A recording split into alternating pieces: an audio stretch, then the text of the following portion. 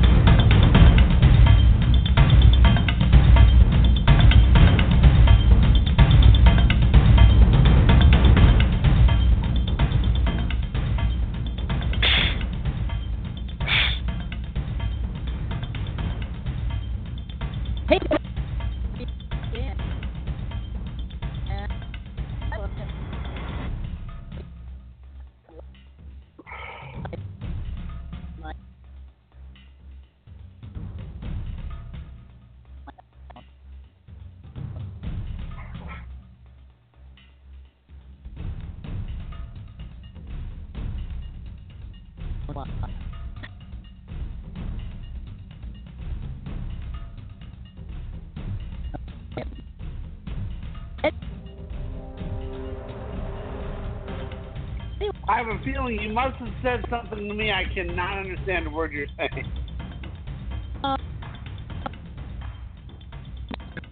Well, I need to hear.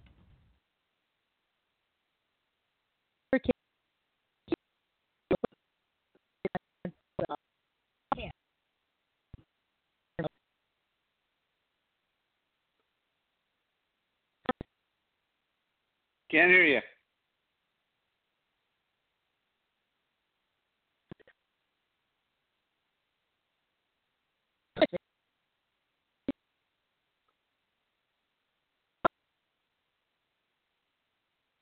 Nope, not a word.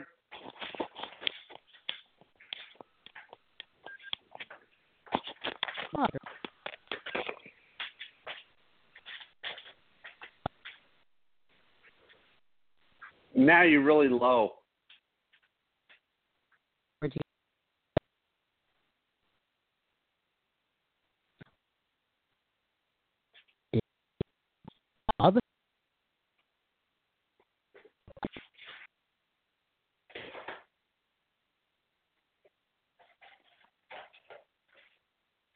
Can't hear what we're saying.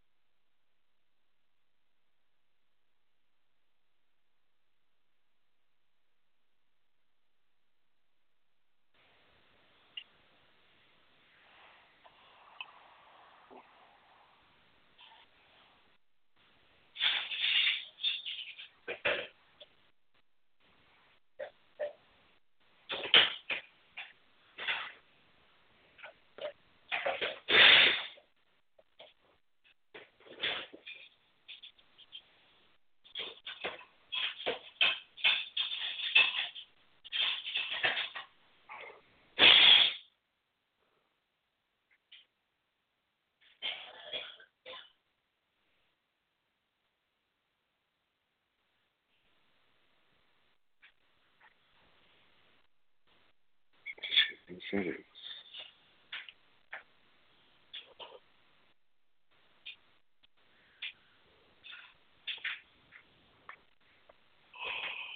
Wait. There you go.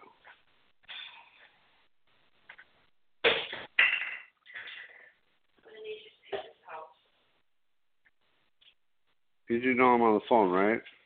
Take it out later. Okay. Otherwise, we're going to get bitched out. So what, you're taking your turn at me? I'll need the key because I don't have one. You do have it. She gave it to you. Don't say no, she didn't, because she did. I don't have it because she gave it to you. You were the only one who had it. That cheap-ass padlock. You were the only one who had it because she gave it to you.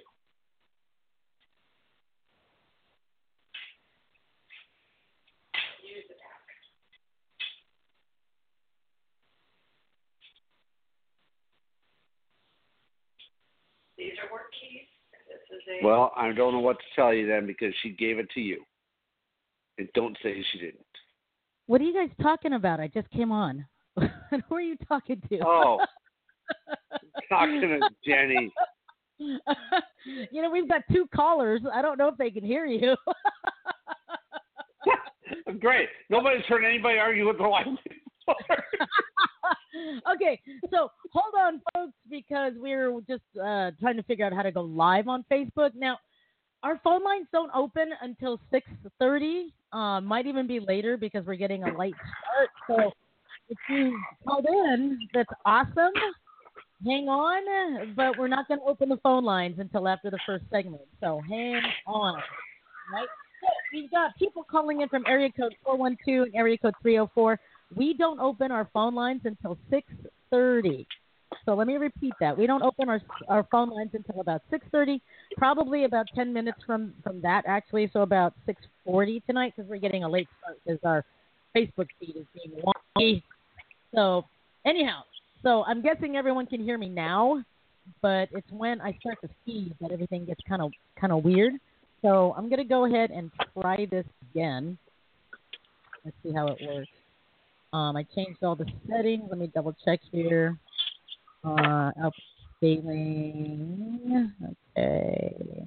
Output. Good. Blah, blah, blah, blah, blah, blah. Very fast. Okay. That's okay. Start. Okay. Yeah, I need to see. So, I just want to explain to everyone what's going on.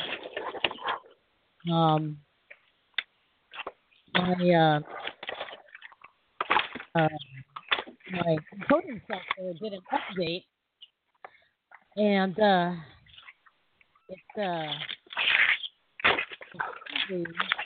come on, what are you doing, man? It's really loud. My wife started in on me when she came downstairs about because she's not feeling well. And you know how people get sometimes when they don't feel well, they get real grumpy. You're there, I know.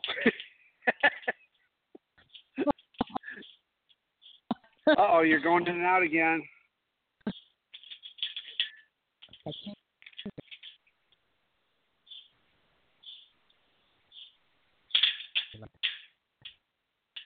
You're going in and out. I can't hear you.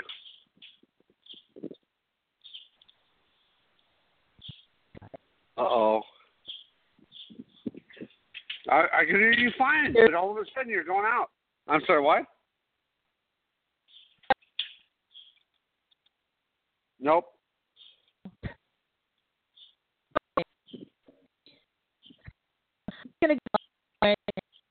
That's so weird because I can hear you perfect before you went out.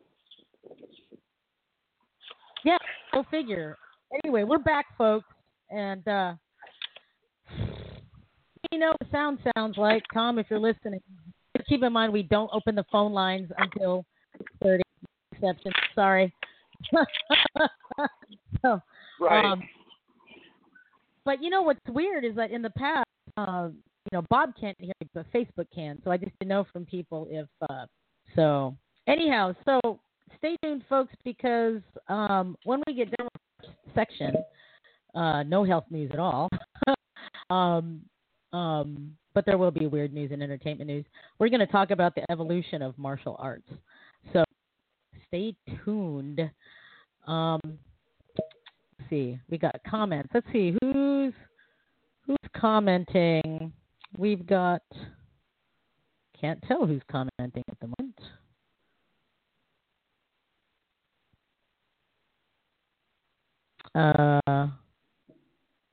A lot of people. Actually, we got Danny and John and Bruno and Tom and Lee and Bill and Terry and Mohammed and Sister Marcy and stuff like that. So anyway, let me know in the comments if you can hear me okay and if you can hear Bob okay. I don't know if Bob can hear me all. Can you hear me, Bob? I can hear you now. Okay, good. Good. Awesome. All right. Well, while we still have sound, let's go ahead and get started. So, announcements, birthdays, or what's going on in your neck of the woods. Let's start with that. What's going on in your neck of the woods? He can't hear me, can he? Sorry, I muted myself for a second. Not much, but we did have a very special night last night. Robert Parham got honored at the Martial Arts History Museum, which was very cool. Very nice cool. Guy. We all love Robert. A couple things happened, though. One, he blew his transmission out on the way to the event. Oh, what? Are you serious? Yeah, about 6 miles from the museum, he blew it out. Well, that sucks. Yeah. Well, and he lives like 7 hours away by car. Holy crap. So all I thought was, thank God it didn't happen on the way down. Wow. And he has kids with him. He's really bragging on his kids. He's real proud of his daughter. His daughter's 14 and she's a junior in college. She's going to have her associate's. Yeah, she's going to have her associate's degree before she gets her high school diploma. Wow. Isn't that weird? Wow. It's like so Robert shows up, and I was kidding. You know how I kid. I like to mess with people. He says, "Should I order pizza?" And I said, "Absolutely." Son of a bitch, we didn't get in my car to go to Little Caesars.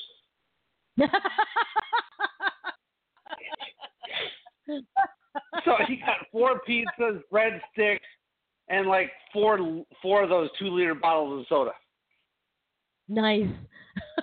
Wow. It was a very intimate gathering because, he's a very popular guy, but he doesn't have his following down here. A few of us showed up, but the good ones did. Gloria Hendry was there, James Wilson, a couple of his friends, his brothers showed up, his kids were there. It was a good time. I really enjoyed honoring my dear friend. And, I get up there. I was the first one up there, and I said, Robert, what I learned from your slideshow, and he said, what's that? And I said, we don't have any pictures together. He said, we'll fix that tonight. And you saw the pictures we did. I saw. They were cool pictures. John Lupo, after all that, I probably would want a whole pizza to myself and a beer. Yes, absolutely. And a beer, a lot harder than stuff than that, man.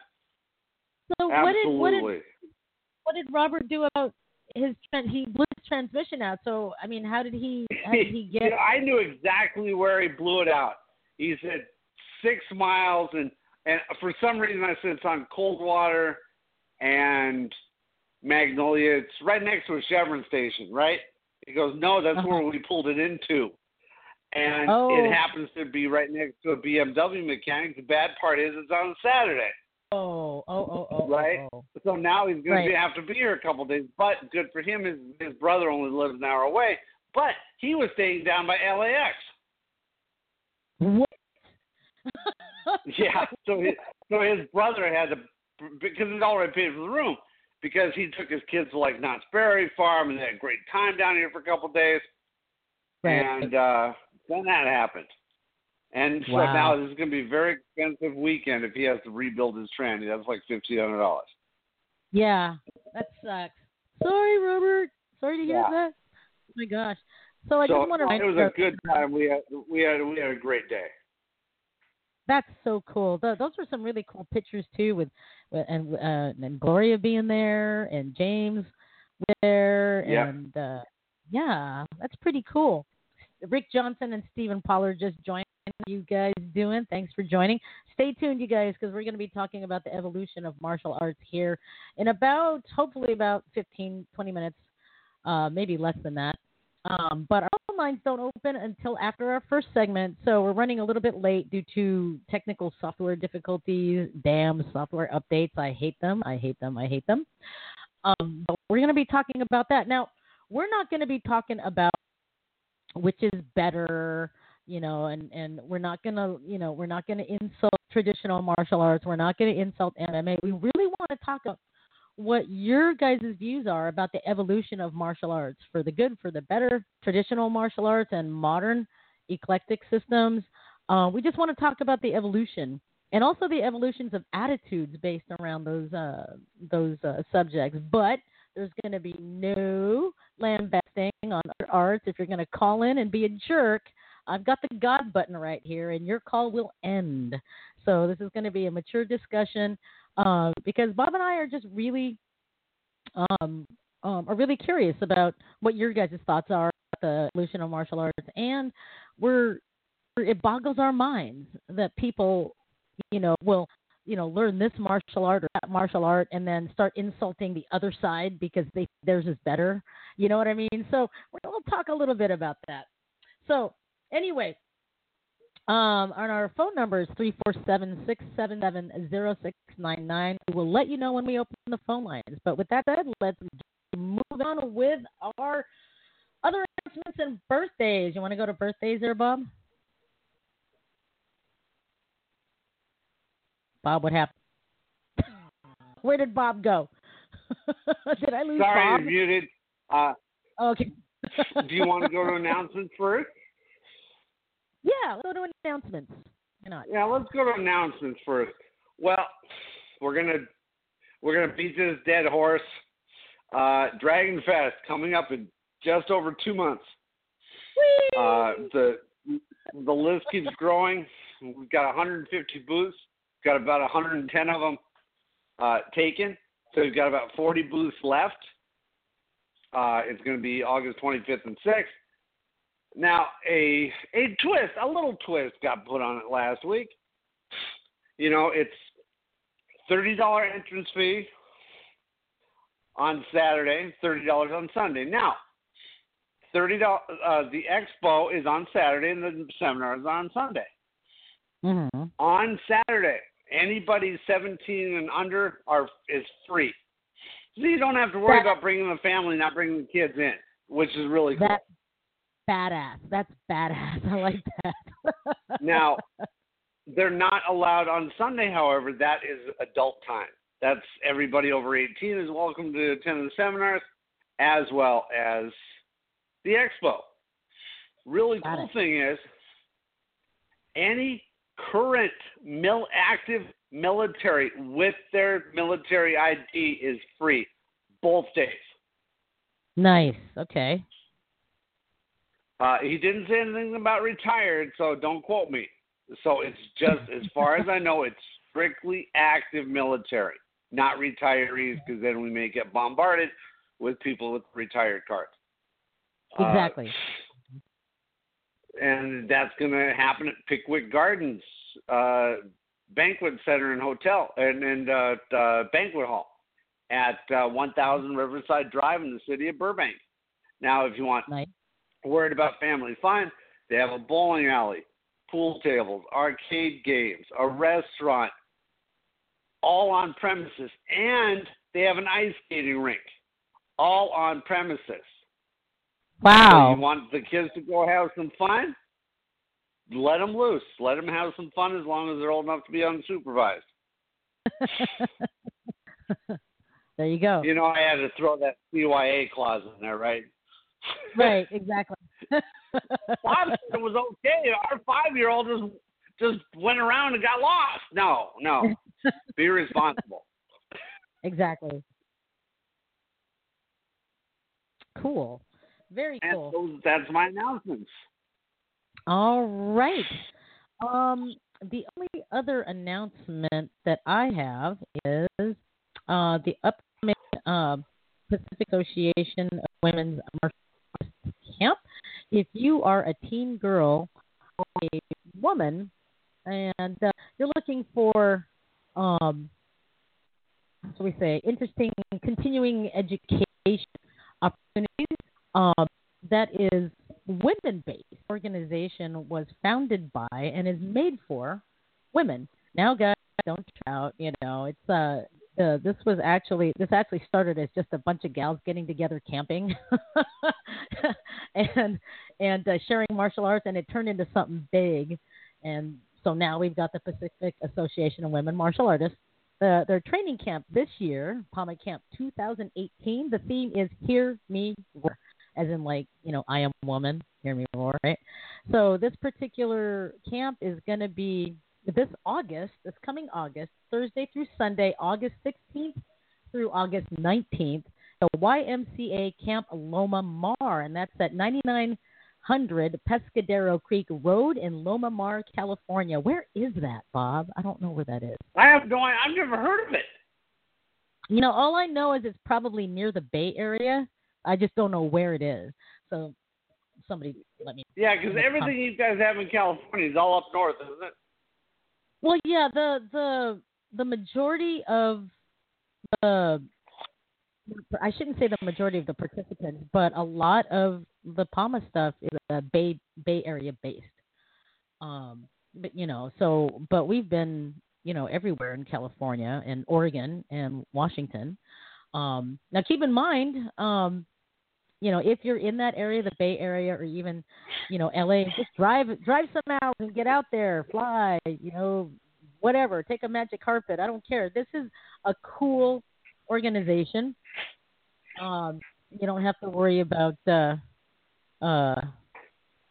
testosterone level, so to speak. Because let's face it, no matter what seminar you go to, if you're a woman, there's testosterone, and they may not be competitive with you, but then they might be with other guys, and it's just I just have to kind of laugh at it, But anyway, the camp teachers this year are Professor Barbara Bones, Kaji Kenbo, Qigong, Shaolin Kung Fu, and Tai Chi with Sifu Michelle Dwyer, Taekwondo with Subumim Jen Berg and Kyobumim Sierra Harden, Tai Chi and Qigong with Shifu Sally Chang, more Tai Chi and Qigong with Shifu Robin Dahlberg, who is a previous teacher there, and Lee Kang Sing Sing teaching Brazilian Jiu-Jitsu, Shifu Ann Killeen will be teaching Arnis, Master Ian Pham will be teaching Cha Yon Ryu and Bo Fung Do, Sensei Nikki Smith will be teaching Judo, and Contramesa Tigresa will be teaching Capoeira, and she did a rousing at last year's camp. It was amazing. And I got brought in, actually, at the last minute to teach Pangamot in the Filipino martial arts. So it'll be fun. I'm going to be traveling down to the Bay Area in the middle of August. It's going to be a crazy month. It's going to be a crazy month. Yeah, it is. Every weekend I am out of town. I think I'm going to be spending an average of maybe 7 days here in Seattle, and the rest of the month is going to be somewhere else. Because I gotta, it'll be fun. It'll be fun. Anyhow, so that's it for my announcements. So let's move on to birthdays. Okay, birthdays. Today is my brother John's birthday. He lives just outside of Vegas, about an hour. A friend on Facebook and a competitive bodybuilder now. She's turning 30, Miss Anna Elizabeth Ramos. On the 11th, there's a big supporter of the telethons we've done. great comedian, Mansi Mira. Nice. Her birthday's on the 11th. My cousin out of the Twin Cities in Minnesota, Rita Jesus Christ, regular Kyle. Wow.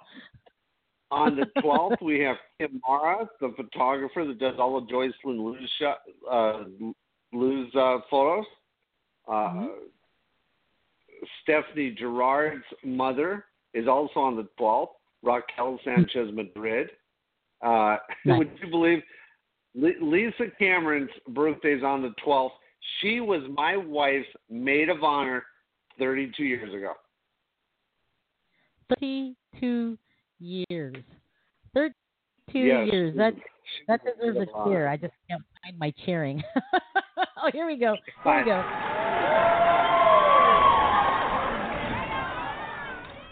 There we go. 32 years. And on the 16th, actor from he did a bunch of stuff. He did the last movie that Bruce Lee did that didn't fit, that he couldn't finish. I'm drawing a blank right now. I don't know why. Game of Death. He was in Game of Death. I think he was in Black Belt Jones. Mel Novak. He's turning another year older. And past show guest is somebody you actually met up in Seattle, Ron Sargent. His birthday is also on the 16th. And those are my birthdays for the week. Nice. I just got you. On the 13th, my old high school chums, Jun Tae and Ron Tollefson, will be having birthdays on the 13th.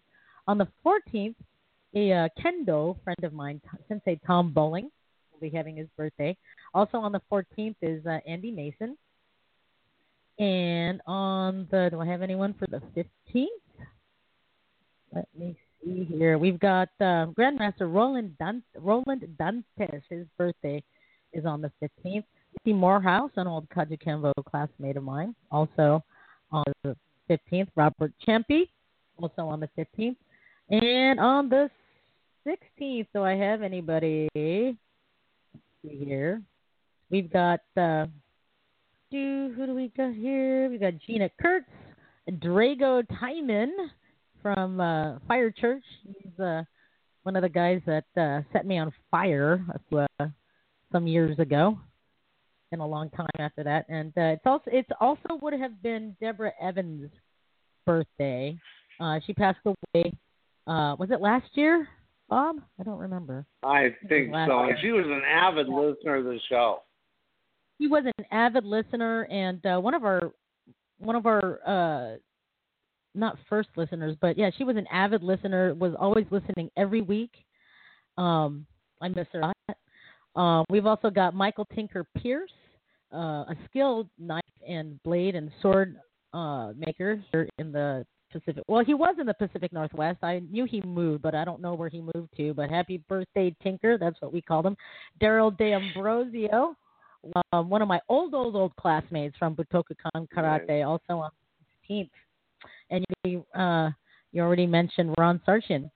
Well, with that said, everybody having a birthday between the 10th and the 16th of this month, this tune is for you. Hola, you! It's your birthday, we're here to party and sing to you. It's from me! Hope you are bueno, the fun will reign the whole day through. From the Gulf to the mountains, the city lights and fountains, we hope your birthday's excelente. You are another year older, so perhaps you should be generally awesome. 'Cause today is your day. Hola, you deserve a grand fiesta, and later on fiesta, and the best of everything. Sí, señor. Right. Woo-hoo. Make a great birthday week, everyone. All right. Well, I'm going to skip my health news so we can get through our entertainment news and weird news and get on to our discussion subject. So let's go ahead and move on to where is my stinger? Let's move on to weird news. Push the damn button. John Lupo loves the first song. Thanks, John. John loves the birthday song, and he just hit like a bajillion likes. I love it too. Nice. Makes me want to have a. All right. What do we got for news? Good news. In Pennsylvania, there is a man facing murder charges, or he's accused of murder for dumping his mother's body across the street. Matthew Haverly said he had What the hell? The Pennsylvania man appeared to be truly puzzled by the horrific event that occurred across the street from his home. He shared with his mother in Wyalusing Township, about 50 miles northwest of Scranton. I'm like, what the hell is going on? Haverly told ABC's WNEP station when they arrived on the scene, and now I realize that's what they were actually doing. A shoe and black tarp were found downstream from where a UPS driver and passing by motorists discovered a body in Wyalusing Creek. Wow. The victim was a woman. It's sad to say that someone's either daughter or mother or whatever. Haverly told WNEP shortly after the discovery, it turns out it was Haverly's mother. Police identified the deceased as Patricia Haverly, 60 years old. According to court documents, Patricia Haverly suffered blows to the head. Her body was wrapped in black tarp and dumped in the creek, the Star Gazette reported Monday. State police got a search warrant for the Haverly residence and uncovered a wheelbarrow, a black tarp matching the tarp found at Wyalusing Creek. According to the Star Gazette, Matthew Haverly was arrested on charges of homicide and abuse of a corpse, according to the Washington Post. You know what I found strange? That there's a law on the books that says you can't abuse a corpse. Yeah. Oh my gosh. Yeah. How do you do that? You know, but so I mean, there's sick people out there. Well, I'm not talking necrophilia. I'm kidding. I'm not talking that kind of abuse. Well, but, you know, some people so that guy desecrate a grave. Some people some people will desecrate a grave, you know, to steal, you know, rings and jewelry, stuff like that. You know, some people will just dig it up, you know, for some weird thing, you know. And then there's necrophilia, you know, all that crazy crap. But anyhow, exactly. So that guy's probably going to go away. Yeah. So, next, now we have entertainment news. You know how, yes, entertainment. You know how stories never lose. Some stories never lose their momentum. Well, Roseanne the racist also will not lose momentum. So, oh my God! It says, it says ABC is still all in on moving forward with a second season Roseanne reboot. This one revolving around Sarah Gilbert's character, but there's a major issue to resolve ownership. Sources close to the production company, or close to production, tell TMZ because Roseanne Barr created the show with the original executive producer. She has a financial stake in it and its characters. It's unclear which specific ones she created. But we're told the network is doing its due diligence to avoid a lawsuit. It's very possible, we're told, that Roseanne could put her foot down and say there will be no revamping reboot unless she gets a piece of the pie. However, if she's making dough off the new version, it defeats the purpose of canceling the show after her racist comment. TMZ broke the story. ABC execs kicked negotiations into high gear earlier this week in hopes of announcing the new show ASAP. But now we know there's more work to do. You know, with that said, it was really funny. This week, Jim Parsons, which is Sheldon on Big Bang Theory, the girl who plays Jackie, or who plays his mother on Big Bang Theory, played Roseanne's sister on the original and on the reboot. And he said this week that they were going to make a show based on her character. And maybe originally they were, and they changed their mind. Wow.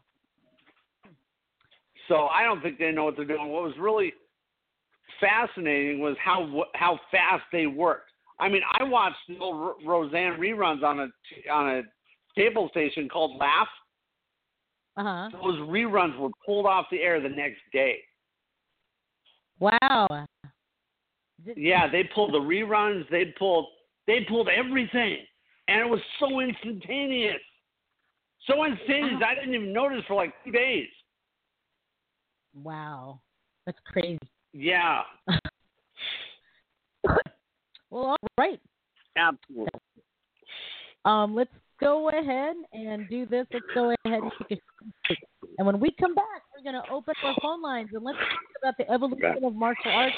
We want to know what your thoughts are about the evolution of martial arts. Know what your theories are or theories and thoughts are on the evolution of martial arts. This is not going to be a MMA is better or traditional is better. It's not going to be anything like that where we're in some other arts, because we know we'll get into martial arts for certain reasons. Why does it all have to be ass kicking? But let's talk about that. And I just want to warn people, if people are calling in just to talk crap about other arts or other people from arts in general, I will hit that hang up button so quick and you won't know what's going on. Feel free to call in. Let's talk about the evolution of martial arts. So, hang on, folks, and we'll be right back in about 4 minutes. 4 minutes. High school is a time for figuring things out, like finding the square root of X when your ex won't stop texting you, or how to write an essay on 12th night, the night before it's due. It's about making friends and making memories. It's about deciding where you fit, where you stand, and what you simply won't stand for. Long after class is dismissed, after you've left the halls and moved on with life, after you've forgotten all the answers to all the tests, you'll remember the day you figured out the kind of person you were going to be. Stand up for someone being bullied, and they'll never forget you. Stand up to bullying. In 50 feet, turn left. Why are you driving so slowly? After a few drinks, I'm taking it slow. Well, you're not fooling the cop behind you. What? Get ready to pay in 0.1 miles. Getting pulled over for buzz driving could cost you around $10,000 in fines, legal fees, and increased insurance rates. Nothing kills a buzz like getting pulled over for buzz driving, because buzz driving is drunk driving. Brought to you by the National Highway Traffic Safety Administration and the Ad Council. The Heart Truth is a campaign sponsored by the National Heart, Lung, and Blood Institute to raise awareness about heart health. One thing that everyone can do to support heart health is to get moving. Health and fitness expert Dr. Pamela Peak says that small steps can lead to big benefits. Throughout the day, just get up and move more. Park your car in the farthest parking spot. Find any excuse to walk as you live your busy life. The key to heart health is regular physical activity and a balanced diet. I help get my patients educated and motivated to stay active every single day. That's why I'm behind the Heart Truth campaign and those who partnered with it, like Diet Coke. Join them this month as they work to educate, inspire, and motivate by visiting dietcoke.com/hearttruth. Inside this little Burbank building. This is the first museum in the world dedicated to martial arts. It really reflects on the style and the philosophy of each and every different culture. White eyebrow kung fu, monkey kung fu, the animal styles, Shaolin. Talking about the ninja here. Japan had the samurai. Here we go into our Korean section. In fact, every corner of Asia and the Pacific has its own martial art. It'll be an absolute shame if one day you ask a kid and he doesn't know who Bruce Lee is. From the history of the Japanese samurai to the artistry of anime, enjoy a look into Asian culture by visiting the Martial Arts History Museum in Burbank. Hi, this is Frank Dukes. This is Tijo Douglas Wong. Hi, this is Kumu Lua, Michelle Manu, and you're listening to Rosita and Bob on the Dynamic Dojo radio show. The only place to be to get the real scoop on the real things that are going on in the martial arts world. Do you have an idea for a guest or a topic that you'd like to hear on the Dynamic Dojo Talk radio show? If you do, you can email your suggestions and ideas to dynamicdojoradiohost@gmail.com, or you can also post it on the Dynamic Dojo Facebook page. You're listening to the Dynamic Dojo Show with Restita and Robert. Your source for martial arts talk radio.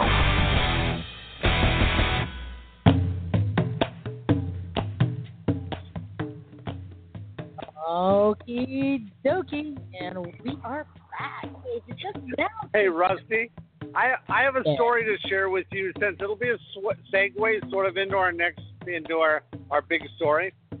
You know, okay. I'm an Uber and Lyft driver, right? So I picked up the ultimate girl doing the walk of shame this morning. Uh-oh. Have you ever? Yes, I swear to God. And I knew it the second I saw her. Have you ever walked outside with a hangover and you're just shading your eyes? Yes. She was doing that, but to an extreme. And she gets in and I said, "How are you?" And she goes, "I'm extremely hungover and I'm doing the walk of shame." I said, "Oh, you got drunk and got horny last night, huh?" And she said, "Yes." She took an Uber in a drunken state to an ex-boyfriend's house that she broke up with 2.5 months ago to have sex. Oh my God! What is it with? And you cannot. Don't even blame him. Do not even blame him this time. This girl is stunning. I'm blaming her. Oh. I'm blaming her. It's about drunk. This was alcohol induced. Absolutely. And if she would have drunk dialed him, they would have had phone sex. Absolutely. Oh my God. So she did the walk of shame, and yes, and it was funny because I said, at least you're owning it, because most women, if they're doing the walk of shame, they think I'm stupid and I don't know. She says, "Why would I think you're stupid? It's 7 a.m. I look like I'm going to a club. Of course I'd do the walk of shame." So that was the beginning. Well, that wasn't the beginning. Okay. You picked her up from her ex's place? Is that what went on? Yes. And she had, because she didn't take a wallet, she had no ID, no nothing. You know how women, if they don't take it, they may stuff it down their cleavage. Well, in the speed of getting her clothes off, I guess her keys and her money and her ID and her credit cards all flipped out, and she didn't think about looking for them. And I even told her, I said, you do realize I'm going to make fun of you the whole ride. She said, "Go for it. I deserve it." You're going to make fun of her on, national radio, I guess. I know. Well, no, worldwide radio. Russ Ebert writes in, and he writes, "God puts your ex back into your life to test you, so that way he can see if you're still stupid." Good job, Rob. Yes, you're absolutely right. And she passed the stupidity test. We realized she's as stupid as she was 2 months ago. Right, get a shot of that. Jenny says, "Wait." So, and that brings us into the subject. Oh, yeah. Go ahead. What? Well, Jenny says, "Wait, what? I went to go get dumplings and came back to cleavage."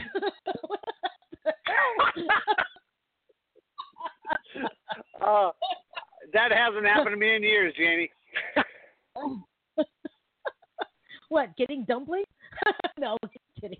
Getting dumplings and coming back to cleavage. Yeah, exactly. Okay, so it becomes a segue into our subject because I'm not getting right. I'm not getting. I know you're not getting the correlation. You will. So the reason we came up with this subject that I texted you about yesterday is I was on an Uber pickup or a Lyft pickup, whatever I was on, and this guy saw my headrest covers and says Martial Arts History Museum, and this guy's a historian. He loves history. So he said he read this article about China reevaluating their heritage. Now, you and I discussed this. If somebody says a blanket statement like that, they're an idiot. It's possibly a Western thing because they're not reevaluating their heritage. They may reevaluate their martial way or something of that nature. But he read this article that says this kung fu practitioner from China came over here to fight MMA, but had no MMA experience, no Thai boxing, no Brazilian jiu-jitsu or traditional jiu-jitsu, no ground game at all. He came over here to fight. He got his butt kicked all over the place. So, being that he got his butt kicked so bad, he decided to study.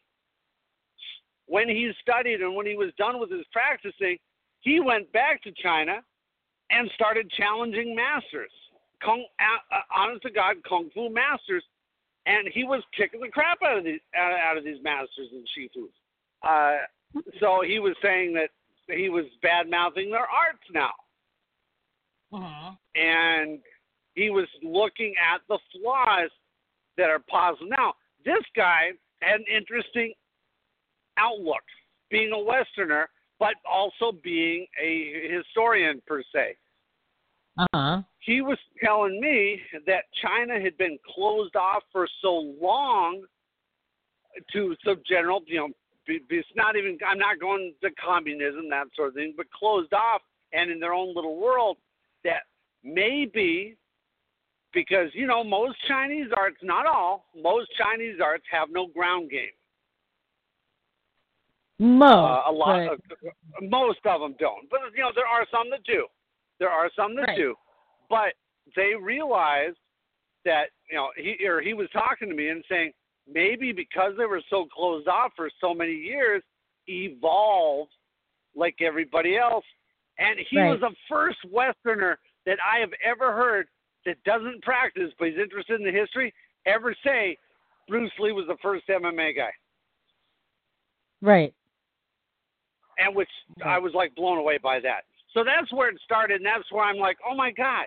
And I said, my buddy, my partner and I have a podcast we do every Sunday. She's in Seattle. I'm down here. I said, I think I found our next subject. Yeah. And here we are. And it's a good subject because, the evolution of martial arts is something that not very many people like on shows talk about. I mean, all you hear on social media nowadays is, traditional martial arts suck if you're not studying MMA, if you don't have a ground game, you're useless, it's useless, you're weak, you're a pussy, and on the other side, you've got people that, on the traditional side, not all, but you got some people on the traditional sides that will blame MMA players for not having any respect at all. Both sides. I've met traditionalists that have no respect at all, and I've met MMA people that have no respect at all.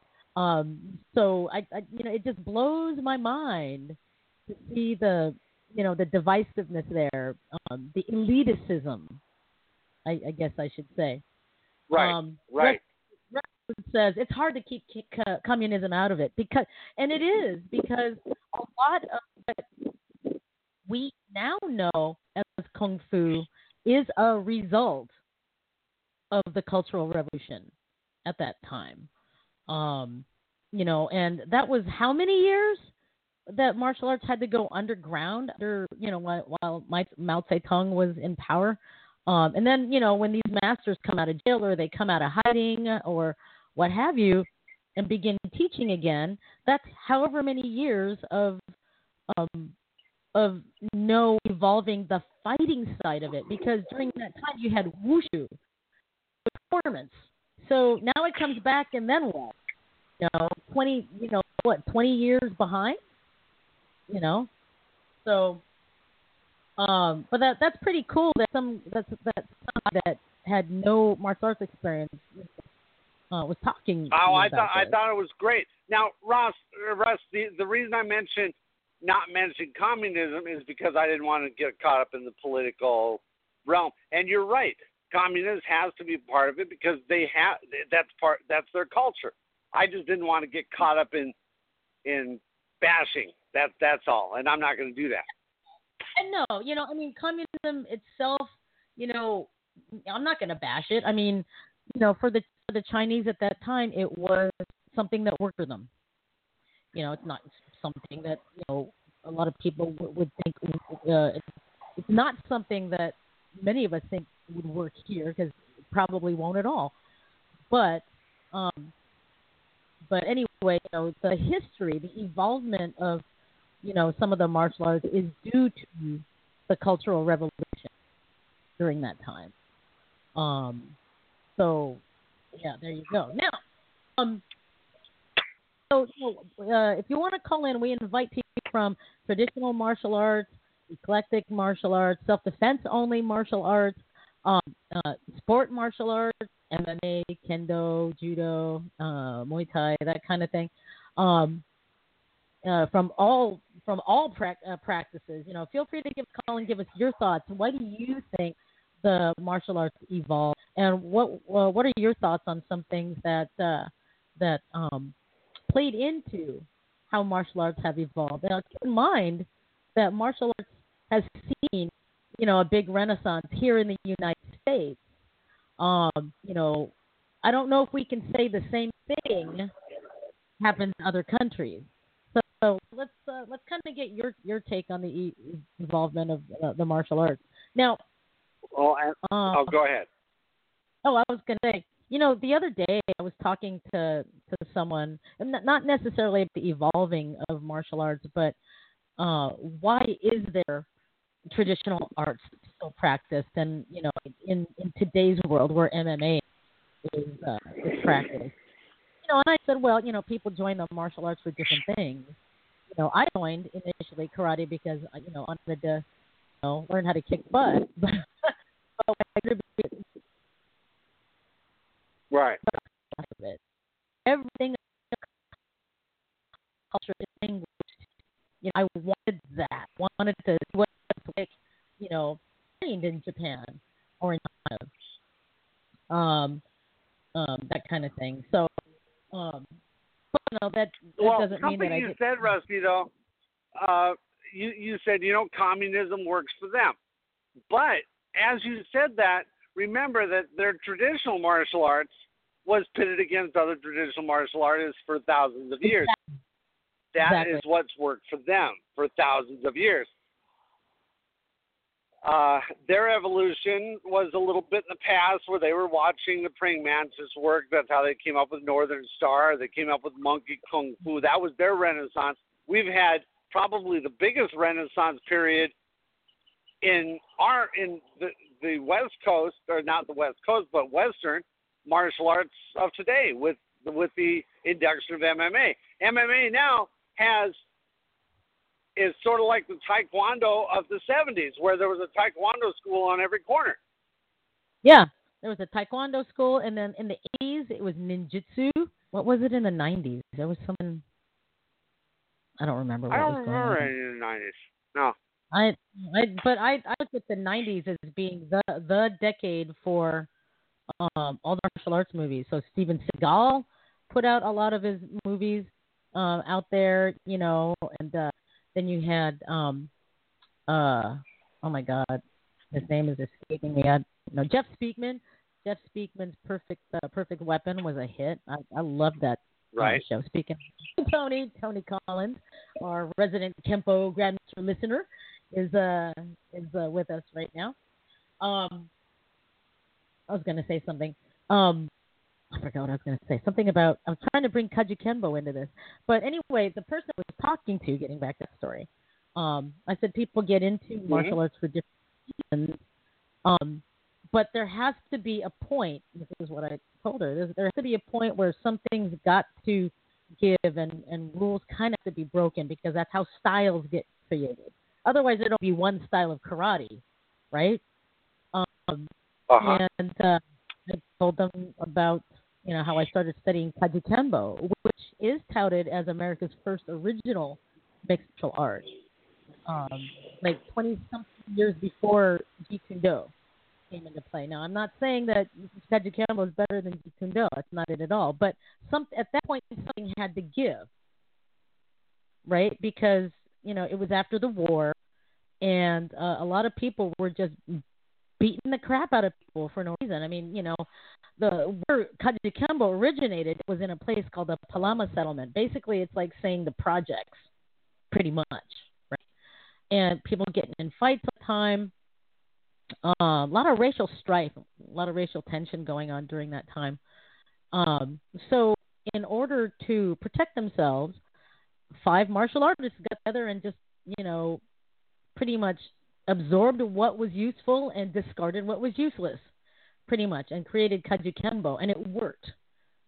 And it helped defend them against violent street attacks, not traditional attacks, but violent street attacks, and it just grew up from there. Several branch styles came out of it. Several well-known martial artists came out of it. Russ Ebert, it's a Hawaiian innovation that was led by poverty. That's right.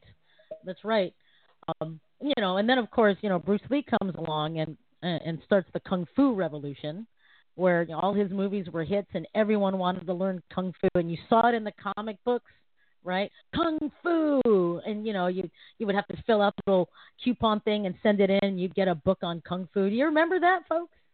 Or is that just me and Bob? Do you remember that, Bob? Say yes.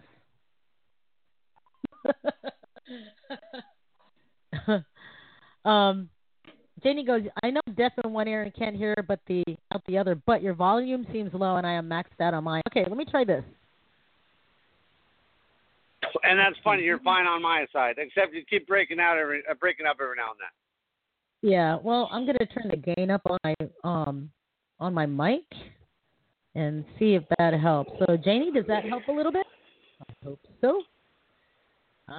Now, while you're doing that, I want to remind we do have a caller on the line, but we're not going to pick up the phone unless he presses 1. Then we know he wants to talk to us. You notice how I almost said dialed?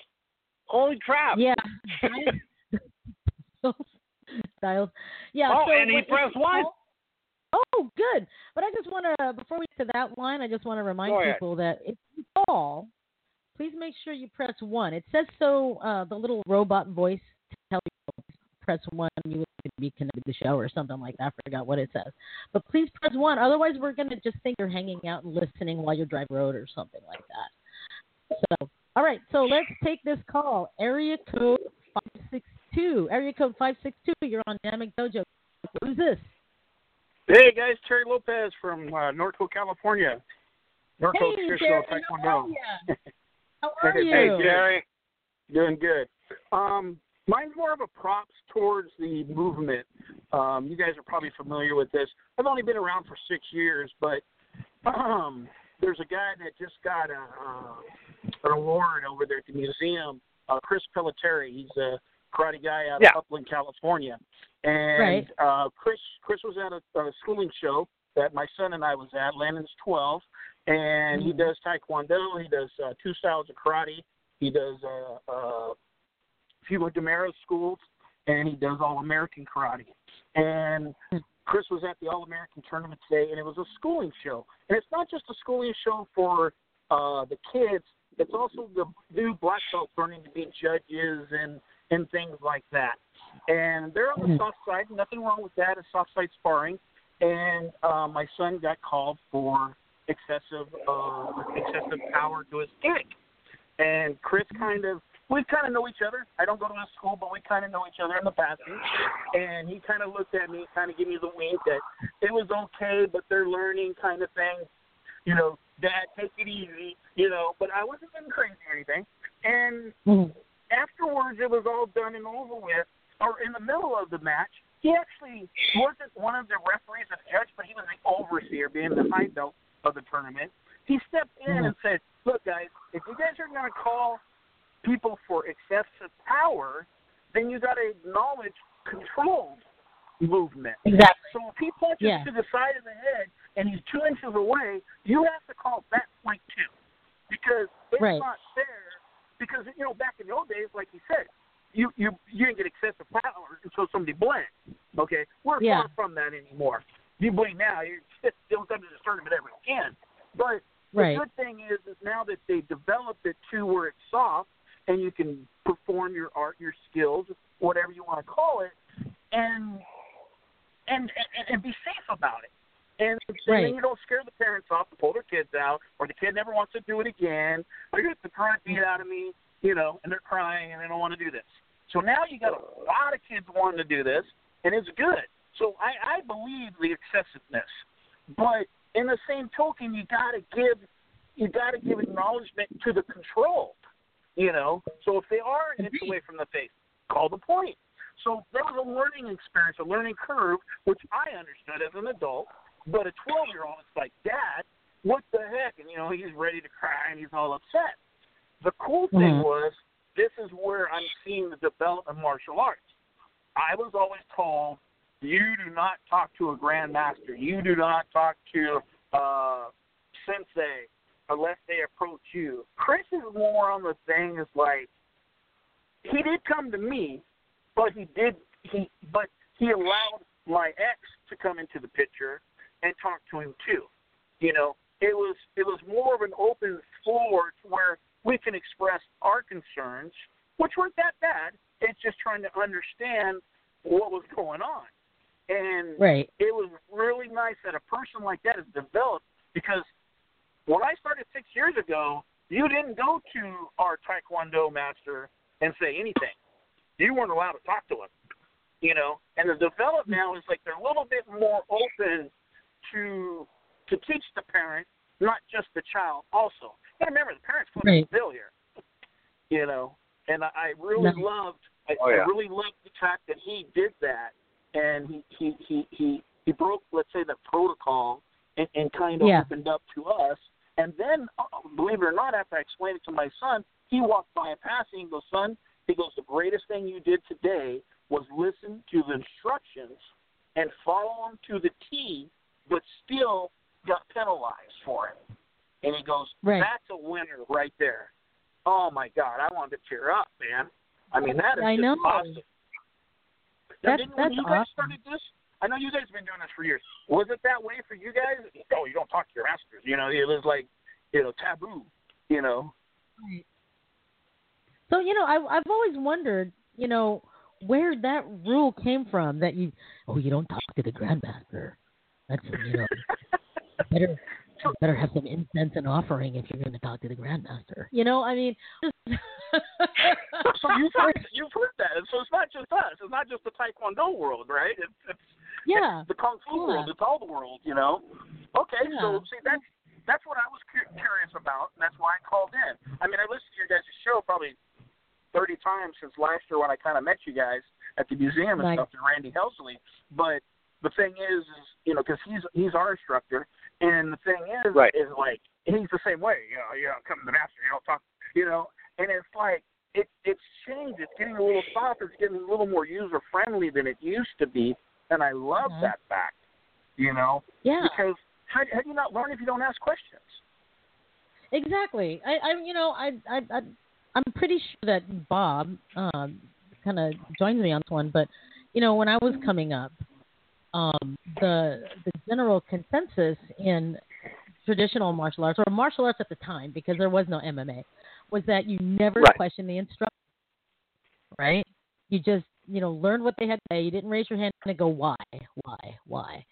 And it was just an unwritten rule. You know, back then, you know, when I was younger, I just assumed that the teacher knew what they were doing. I trusted that they knew what they were doing, right? Mm-hmm. And then, and then it was the same throughout the 90s pretty much. And then when MMA took off, oh my God, I just thought that was the neatest thing since sliced bread. But I also noticed, and I don't know about you, Bob, I also noticed that the attitude of questioning instructors became a little more prevalent. Not that they were being disrespectful, but asking why. Why did they do it that? Not challenging, just asking. Just asking, not challenging. Now, have there been people that challenged their instructors? Yeah. And it makes for great entertainment. It usually don't turn out well. Yeah, it makes for great entertainment on YouTube. But I look at that as an evolvement too. And when people start asking questions, they start like seeking out arts that really fit them, as opposed to going, oh, okay, here I am at this karate school, I'm just gonna stick with this because now seeking out martial arts that look over. That's passion instead of with some people kind of rated for.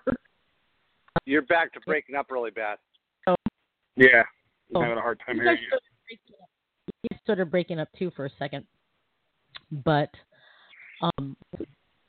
Ethan, and he writes, there is a theory and it blends that culture takes for. So yeah, you guys know Brad Schreck. He's been down there at the museum at the telethons several times with our kids. He's our fourth degree person, and he's the same way. It's like when the old Korean Taekwondo came and he was 8 years old, you didn't understand what they were saying. You just kind of did it, and you just didn't question it, Right. And he's the first one that will come and talk to you and explain to you, he's like, man, I wish I had this kind of communication with my master back in the day. Nothing wrong with what it was. It was what it was. But, right. He's even complimented after, I think he's, 28 years into it, and reserve in the Olympics and all that. The guy's been all over the place. Power Ranger. He's done it all. And that's just amazing for me that guy is not the same guy that he got it from. He's put his little twist on it. And it's real nice, man. It's a pleasure dealing with these newer mentality. That's, like I said, I don't really know the old as much, but the new is really cool. Yeah. Well, that's really interesting, Rusty, that he brings that up. You and I have talked about evolution in the past, but we've talked about manners, but have never put the two and two together, that the evolution of coming up where you don't talk to anybody, you do what you're told, to expressing yourself and asking questions, that's also part of the evolutionary process as well. Mm-hmm. Exactly. That's what I called. I was like, man, that's huge. Yeah, without that sense of curiosity, I really don't think that we would be where we are now. I mean, look at Bruce Lee's judo. Let's look at Hajikembo. That, Kathy Long's listening, and that reminds me. Let's look at Kung Fu Sansu. I mean, that doesn't look anything like traditional Kung Fu. I mean, that is rock'em sock'em robots going on right there. when they beat people up. Gottfried Roser wrote in, and he writes, I think our students deserve an explanation of what we're doing, the whys and the hows and where it's going and stuff like that. I agree. Back in the day, my initial sensei was never like this, but back in the day there were teachers that would be, no, you can't learn that. That's green belt material. Just don't ask, just do. Stuff like that. And for the most part, we never questioned it back then. And Now we do. And is it a good thing or a bad thing? It depends on the situation. I think it's a good thing. Well, I do too, Russ, because... Oh, go ahead, Russ. It's also good for the instructor. You know, if your instructor doesn't like it, don't push the envelope, man. You know, it's just one of those things, and some of them can't. Some of them don't evolve into this conversation, like I'm saying. I'm not like, again, it's not a bad thing. It's not a good thing. It's just it's kind of nice when they kind of do, because I mean, there's moves and katas that people are like, I'm not sure what that move is. Well, you can't ask. So it's like you throw your arm up and it's like, what am I doing? You know, the ice cream scoop. I know you guys have heard that term. You know, I finally found out from a grandmaster that's actually a flipping move. You know, but you scoop your arm like an ice cream scoop. Well, you're grabbing a leg or but nobody. It was like you don't ask. So that's right, and now I got the answer. You know. That's right, and Terry, my point was that I was about to bring up was how can you learn true bunkai without asking the questions? Because you're right, there are a lot of shadow or hidden techniques within a form. If you don't ask, you'll never know what the application is. Yeah, that's right. And then the art will die because some masters all being secretive about the bunkai and, you know, what the, you know, techniques are because, well, they're the master and you're the student and you're not supposed to ask. So, you know, then that master croaks and no one knows. No one asks. You know, arts have died, you know, with that. Now, Michaele Armstrong. Hi, Michaele. How you doing? Right. Do we have Bruce Lee to thank for that? He openly questioned tradition at a time when it was taboo to do so. You know, I think so. And we also have our you know, our Kajimbo, you know, uncles to thank for that also because they went, fuck it. Let's just put this stuff together, and if it works, it works. If it doesn't, it doesn't. But I'm pretty damn sure it's going to work. And you know, I'm pretty sure they cut crap. What's this newfangled style? What is it? Is it karate? You know, is it kung fu? Well, if it's not, you know, if it's not one of either of those, then you got a bullshit art. You know, it happened back then. I'm pretty sure it happened. Right. You know, way back in the day when judo was formulated. I mean, I'm pretty sure not all Japanese instructors back then were all that, you know, happy or, you know, supportive of judo when Jigoro Kano came out with it. And I don't know. I don't know the history behind it, but, you know, with every improvement or evolution of something, there's always going to be people that question it at first. You know, and then boom, and then it takes off, right? Because it's the newest thing. Gottfried also writes that the 70s and the 80s were really rough. No questions, just do it. No excuses, just results. Questions must be asked and answered without anger. So, that's true, Gottfried. Thank you for adding that. You know, would you guys agree that there's a way to ask as opposed to just being a jerk about it? Well, absolutely. You brought up Bruce Lee, and I was at a Tong Soo Do seminar in San Bernardino a couple weeks back with my son, and Master Wong was there, and he had some of his students doing it, and they were quoting stuff from Bruce Lee, which was really cool to hear. You know, because being his friend and all, and training with him and stuff, that's neat. And one of the things the guy said, and it cracked me up, and I never questioned it. I wanted to, but he said, Bruce Lee said, "Can you really block a punch? You know, are you really reactive fast enough to block a punch?" And I'm a bouncer. I do security, and you get hit. I don't care how much you train. You're going to get hit. So maybe you might block or move or something on some punches. But then the next thing he said was, okay, so what we're going to do is we're going to block a punch, kick, punch. And I'm like, you just said you can't block the punch. But in my mentality, I was sitting there going, what? You know, and I wanted to question it, but I kept my mouth shut out of respect. I never even brought it up. This is the first time I really talked about it. And But it's one of those things that you got to read. You got to read the book and then figure it out what works for you, because not everybody reads the same thing. Not everybody gets. That's why we have book clubs, or what is that, where they sit around and they debate about what the book's saying. You know. Right. So that's another part of the evolution is you know, you can hear things, you can hear how it's evolved, and you can question it to yourself, but maybe there's not a time and a place to question its intent. You know, especially not at seminar. Right. Exactly.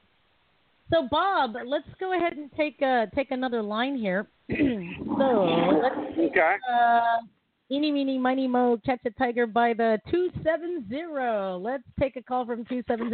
270, you're on Dynamic Dojo Talk TV. Who's this? Area code 270. Hello, 270. Area code 270. Hello. Hold on. Hello. It's Janie. I guess my headset wasn't working. How you doing? So figure that. Nothing works. Huh? How you doing, Jamie? Good to hear from you. Good to see you. Yeah. Hey. What are your thoughts on this? Well, I have to clarify my comments on here because, I said that sometimes martial arts get a little pussified, and I don't mean that in a negative way. I mean that some martial arts has gotten to the point where they don't teach.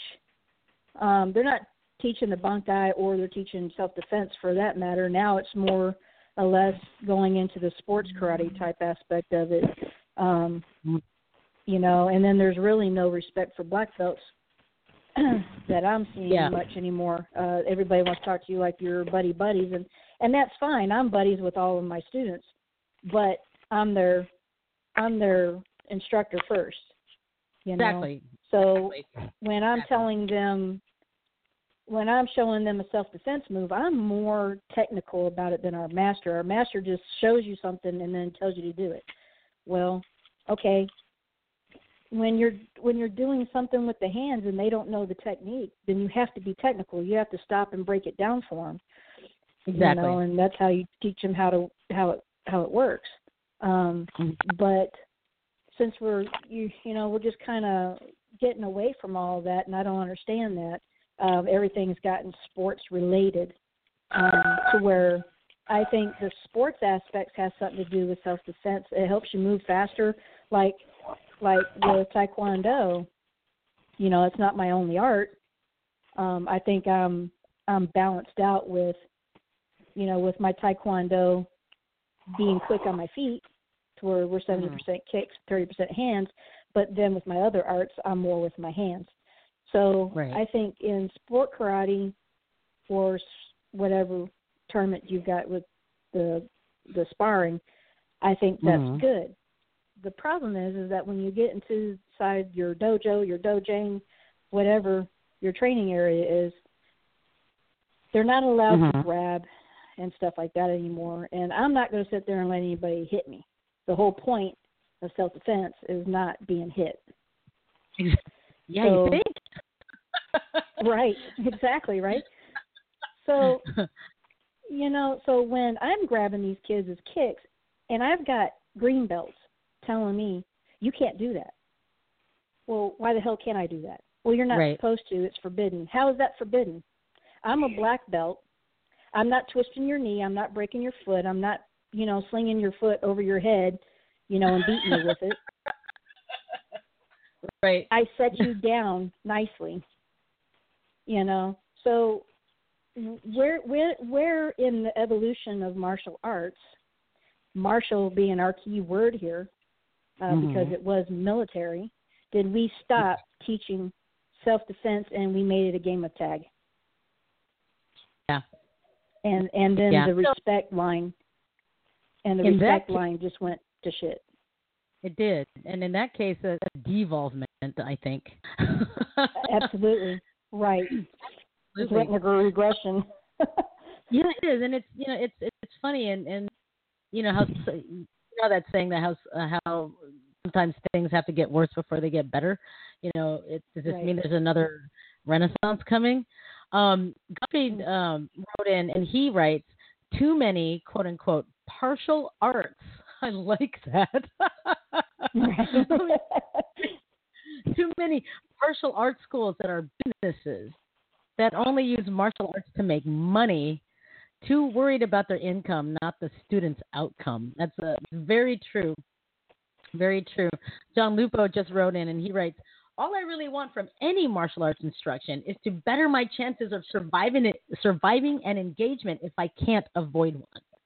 So, yeah, there you go. And, you know, as you said, Janie, there's been a change in a sort of a lack of respect for teachers and a lack of respect of authority in general, especially with the young generation. And, you know, I don't know where that's coming from. I don't know where that's coming from. I think it, you know, I see this trend not only in martial arts, but in kids, because I work with kids at a school. And, you know, just within the last, I don't know, maybe 8 years, because I've been at this school for like close to 17 years. Last 8 years or so, I've been noticing, you know, just a slow, gradual trend of kids rudely questioning the instructor or thinking that they have the right to refuse to follow instructions. That, you know, kids actually think that they have the right to not follow instructions. Oh, hey, don't run out in the streets. I don't got to do what you told me to do, and they'll run out in the street. I mean, not quite like that, but that's kind of what, you know, that's an example of kind of thinking. And I'm thinking, oh my gosh, where is this coming from? But, you know, in the sense of martial arts, you know, I've noticed also within the last, you know, 8 to 10 something years that MMA, you know, has turned into a, you know, rather than somebody competing against another person, it's been, you know, turned into like wars, you know, where when they go to weigh in or something, there's, you know, people think, is there going to be a fight? Ooh, he just pushed him, and this and that and the other. And it's kind of like, yeah, you know, so you see that kind of attitude, and you have kids that are looking up to these people that they see on TV, and they think, oh, well, then that's the way to do it. You know? I hear that, yeah. Yeah, so Russ writes again, and he writes, who else thinks this trend comes from being taught they are special snowflakes, participation trophies, everyone's a winner? That's a good question. What are your thoughts on this, Bob? Let's do a round robin here. You know, a lot of it is stemming from the schools. I remember when my kids were really young, I would tell them something, and they looked at me and says, "You're violating my rights." And I was like, "Are you kidding me? They're learning this stuff in school, that they have rights in my house. My kids had no rights when they were growing up. They had rights that I gave them." I'm sorry that sounds so harsh, but it's the truth. And they learn that in school. So the school's teaching kids that the kids have rights? Like what? Rights not to follow rules in their household? What? Basically, yes. Yes. Boggling my mind. What the? That was what the hell?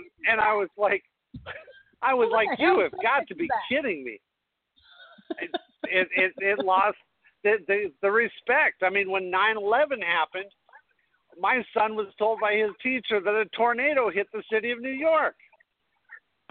Oh. Yeah. I was blown away by some of the stuff that the kids were getting caught. Wow. But it's stemming from the school. Yeah, wow. And I don't understand, because when I was a bus driver for the schools, I was hearing some of the same things, and I'm like, you know, my kids, I have 2 step boys and then my daughter.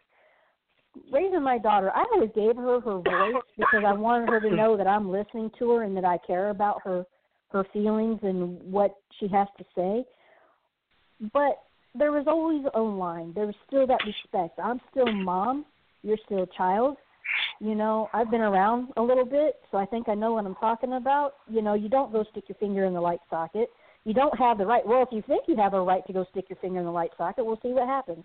You know, if you want to learn the hard way, you know, but I don't get these kids. My youngest stepson at 14 wanted to be emancipated from us because he didn't like us telling him what to do.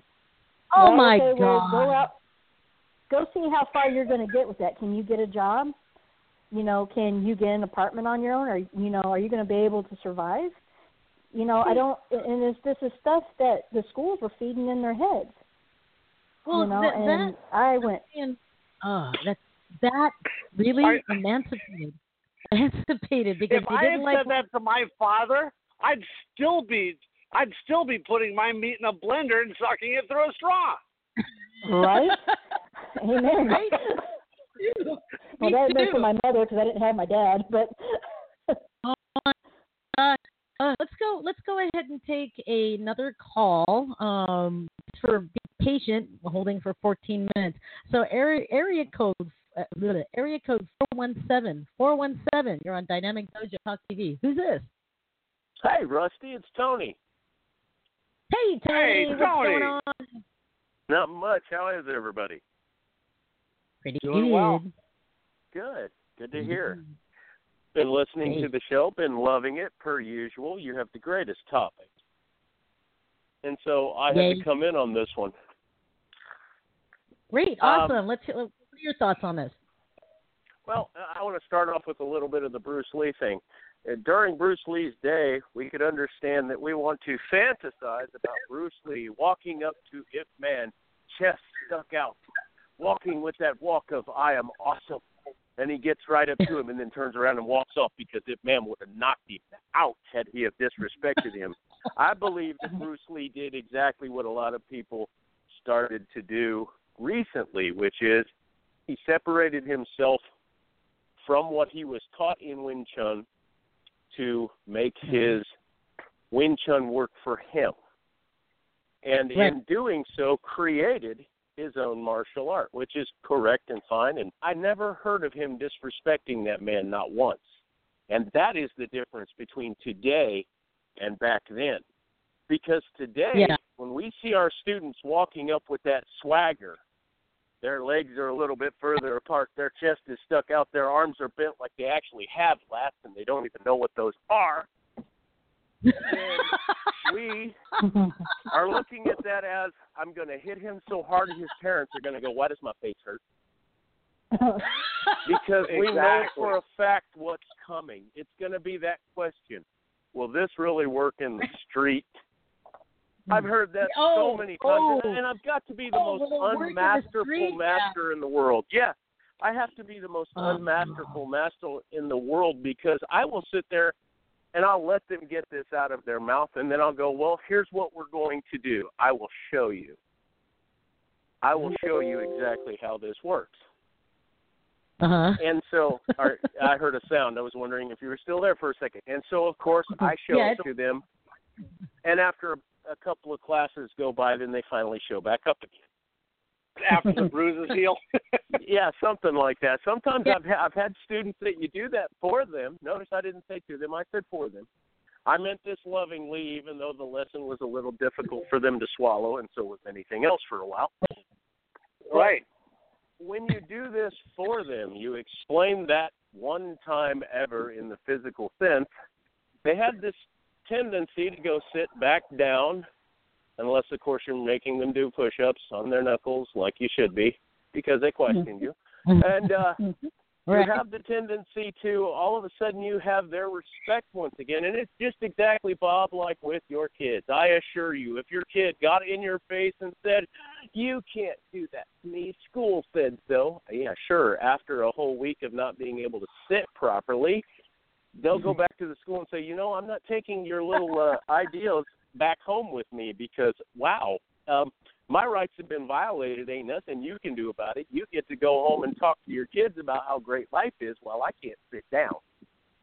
Right. And it's that lack of respect that we see in the martial arts today. Now, in my own personal experience, I'll actually attribute that to our point sparring.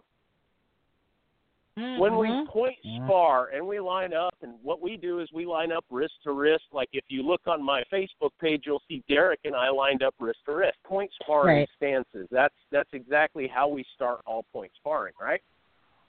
But we have a problem with point sparring. It goes to your head. Because you win. Right, exactly. You know, one hit and you're done. 2 hits and you're done. You know, anything like that. And you're done. And so they're so used to pulling their punches. They're so used to only trying to get that one hit in that all of a sudden they think that they've become a Billy Badass because they can hit you one time. And then you go, okay, now we're going to time sparring, and everybody's looking at me like, but I like my feet. And you're going, no, it's just one little 2-minute round. It'll be just like this. And then I take them to YouTube and I let them watch one of my videos where Jerry Zam and Chris Seward are point sparring, and then they go, but I don't want to do that. That's a lot of hits. That's a lot of motion. That's a lot of. I like the point sparring so much better. No, this is what we're going to do. Remember that argument that we had earlier? Yeah. But that to me is where I saw personally the lack of respect between student and student, and sometimes between student and, say, assistant instructor. Oh, I had an assistant instructor that every once in a while he'd drop his guard and let himself get hit.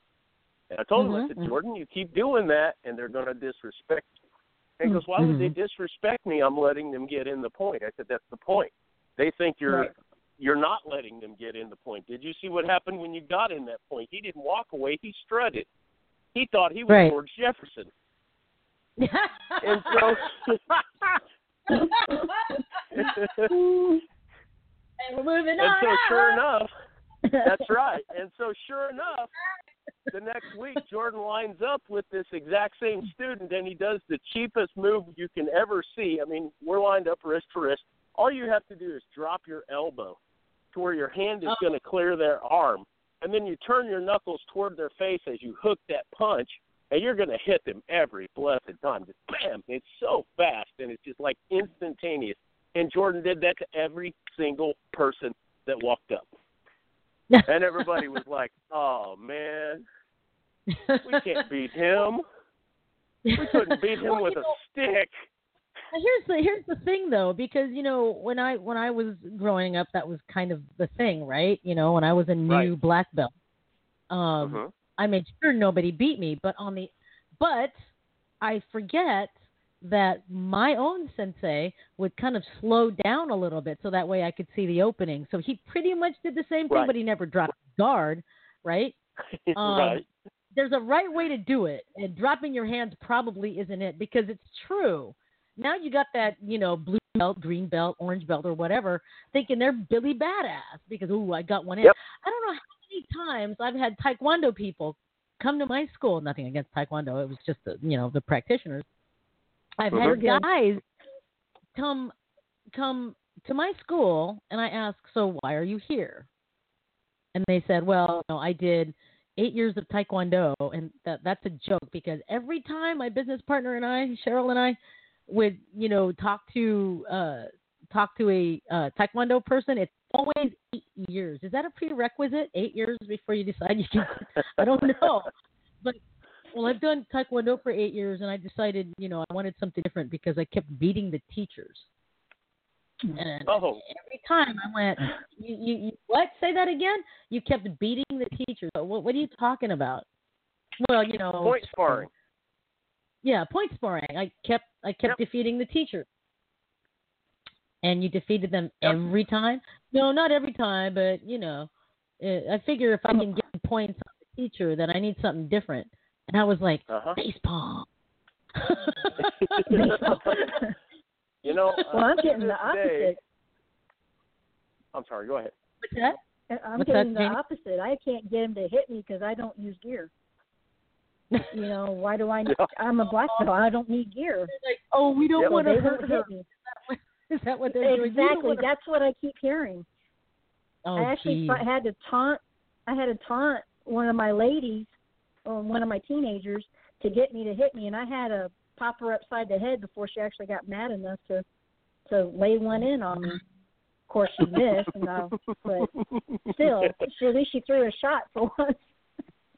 Well, it's funny because even if we're talking about stuff like this where there's disrespect, in some cases a development of martial thinking or whatever, in a way it still evolves in a way, because now we've got the people that are questioning things in the right way and seeking martial arts that fit them, as opposed to something that they were born in, or something that their parents made them do, that kind of thing. So in a way, I guess it can be an evolvement. Anyway, Terry Lopez writes in, if you don't beat your teacher, they beat you. Well, yeah. Now, let's look at, since we're talking about the evolvement, no matter what, the subject of, the traditional martial arts work in the street in comparison to like MMA or BJ or whatever, no matter what, the kind of that kind of subject is gonna rear its ugly head. Now, let's go to you guys that are actually. I was gonna ask you guys a question. Let's go to you guys. What do you guys people when I ask which is better? Traditional or MMA. But I want to take another line here. They've been waiting so patiently for 18 minutes. Area code 214. You're 214. You're on Dynamic Dojo TV. Who's this? Goldie Mac. Hey, Goldie. Hey, Goldie. How you doing? Good. I've been listening to you guys. And I wanted to touch bases on a couple of things, and I'll get back to where you were. And that is in the respect of my son came home one day and told me that his teacher told him that I could no longer spank him because if I spank him, he can call CPS on me and I'll go to jail. Oh, my God. Now, for those of you who know me, you know that I'm a retired police officer. So that was the wrong thing to tell me. Yeah. So what I did was I grabbed his little butt by the collar, snatched him up, drug him outside, and threw him into my truck and drove him to the courthouse and threw him in front of the judge that I knew real well. And I said, now you tell that judge what you just told me. And he did tell the judge, and then the judge looked at him and said, let me ask you a question. Were any bones broken? He goes, no, sir. Was there any major swelling? No, sir. Did you do what you did to get punished? Well, yes, sir. He said, well, then shut up and get out of my court because I would rather him to beat your butt at home than for you to end up coming into my court because you think you're entitled, and then I have to sentence you to mount a year. Mm-hmm. Okay? And what and we you have are not my learned, hero, sir. And see, and what happens is most parents are terrified of disciplining their children because of that threat. Mm-hmm. And what they don't understand is that CPS cannot tell you how to raise your child. And if you're afraid to discipline your child, that child feels entitled. And then that child will take that same stupidity out into the real world, and that's how they end up getting killed. Mm-hmm. Right. So, yep, exactly. And then the thing is that, people say, well, it's the school's fault. Well, I have to kind of dig in that too. Because when you think about it, from the time a child is born until the child turns 6 years old and goes to kindergarten for the first time, that parent has that child for 312 weeks of their life. Mm-hmm. Mm-hmm. Now, you mean to tell me that you haven't taught that child discipline? You haven't taught that child how to count to 10 You haven't taught that child how to do their ABCs, anything else, and then you expect the school to do what you failed to do for 312 weeks. Mm-hmm. And then you're going to blame it on the teachers. When they've got 52 students that they've got to contend with from different cultures, different ethnic backgrounds, and different temperaments. And you only got 1, 2, or 3 children. And you gave birth to them, so you know them. Exactly. Right. Heck, kids that can't even tie their shoes. They don't know how to tie their shoes. Well, here we go with that. All right. 9 years old, you don't know how to tie your shoes. What we've done is we've given these children all of this nonsense.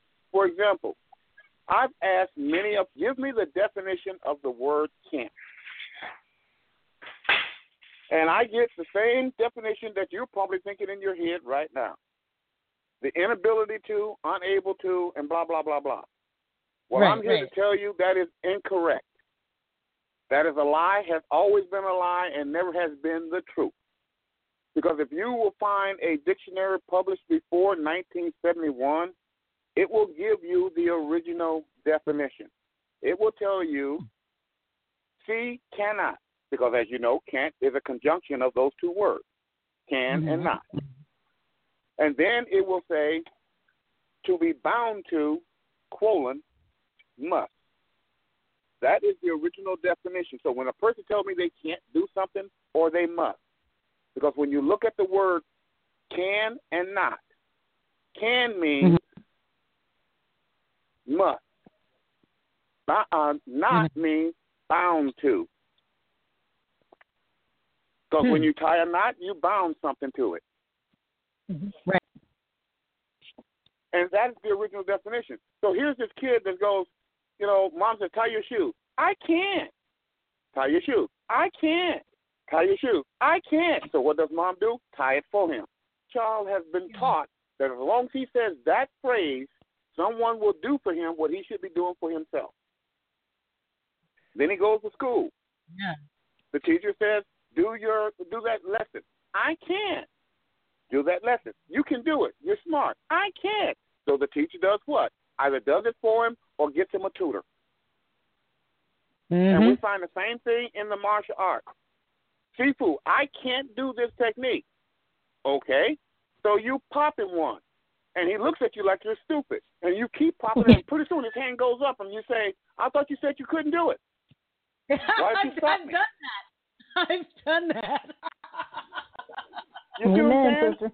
But we allow them to get away with that phrase, I can't, and we make them feel that they're entitled to us doing it for them.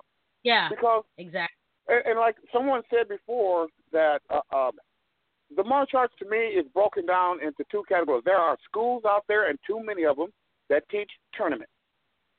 And then there are very few schools that teach self-defense. And that's what I teach. I teach you how to stay alive. That's my job, is to keep you from getting hurt. Not to win a doggone trophy that after 6 or 7 years of competing in a tournament, you got all these trophies. And where are they? In storage where a rat is chewing on them and pooping on them. It's a piece of plastic. It gets sold when you're and see, and what's even worse is nobody.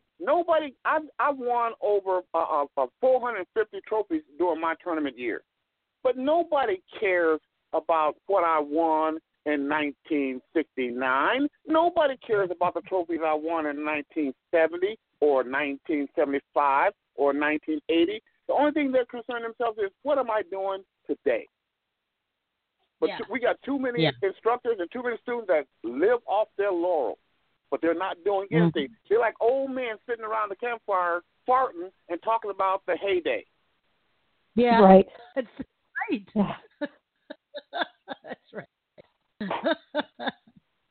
That's right. I love you, Goldie. He's so rock. I'm sorry. I love how he puts it, and it's true. It's true. And you ask yourself why. Yeah. I'm sorry? No, I was just going to say something. Listener Tom Dwyer wrote in our comments. He writes, however, some judges. Oh, whoops. Talking about your story about the judge. Some other people were saying, I like this. I like this judge, and I got a wooden spoon to the ass when I misbehave.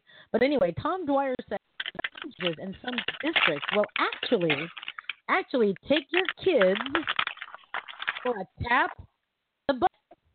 I raised my daughter in this caller's way. That's you, Goldie. I have not needed to do anything other than raise my voice and explain her bad behavior.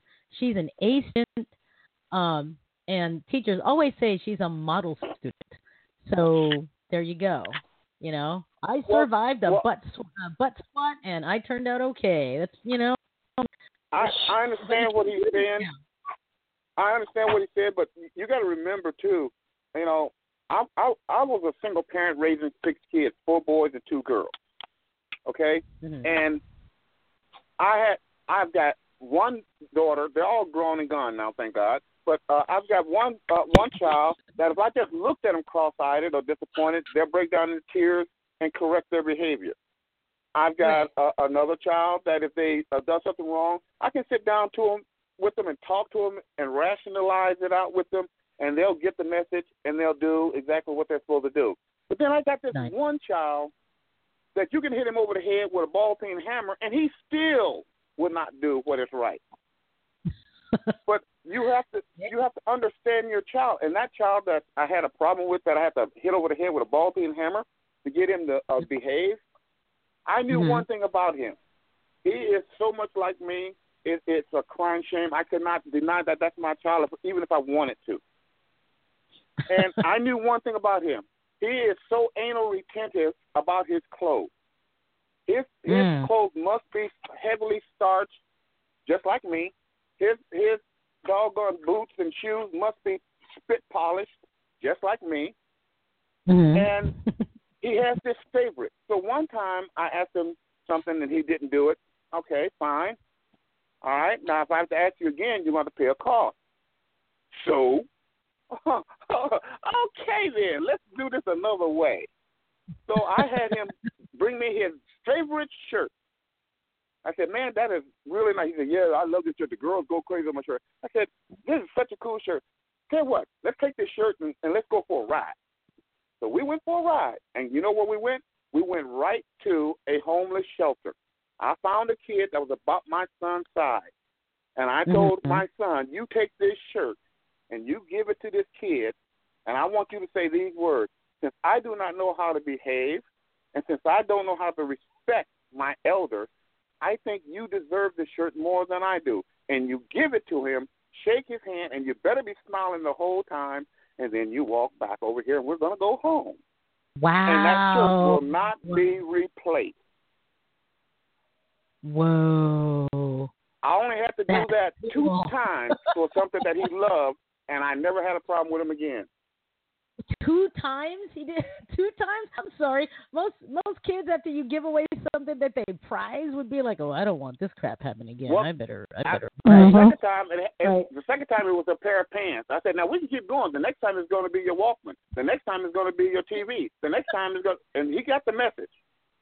Oh, and good. anything that he gave away was not going to be replaced.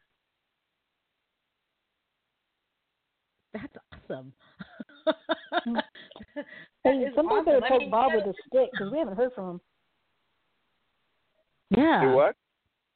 Bob, where are you, Bob? He sometimes mutes his mic. What did you say? You broke up when you said that. I said we need to poke Bob with a stick. We haven't heard from him. I'm enjoying this conversation. I just love when Goldie calls in because he's got that Texas sex cop attitude. I know, right? So John Lupo writes in, and he writes, am I the only person who seems to notice that people are having a harder and harder time doing the simplest things for themselves? I'm getting sick and tired of showing people how to do the same things over and over and over again. And I'm the guy instructing the people on how to do their job. So I have to do it. Sorry, John. man. Anyway, Tony has to leave. He says, sorry, all I have to you. Remember, all martial arts has its place, and I will say this until I die. God bless you, Tony, and we'll see you later. Wow. Tom Dwyer goes, wake up, Bob. No, he's just on mute. Just on mute. So getting back to the subject, because that same thing that we were talking about with kids, happens also in the martial arts, but with adults. Is that an evolvement? I will say yes, because of the way martial arts have evolved. I mean, earlier I talked about how some kids are looking up to their MMA heroes, and how UFC and MMA has turned into almost. And I might get flack for this, but it the whole lights and pyrotechnics and the all the flash. All the flash and all the this person's against this person, the feuding and stuff like that. It's beginning to look like WWE wrestling. I was getting ready to say that. I was getting ready to say that. So help me. When the MMA first came out, it had a lot to do with the martial arts in my mind's eye, and I was heavily involved with it. I am no longer involved with it because of what I have seen happen. And then, of course, when you have people like the Gracies come in and just wipe everybody out because they got the ground game and no one else had, and then all of a sudden people start learning the ground game to play catch-up. But then what happened? Look at what we noticed as things evolve. All of a sudden, you have the comparison.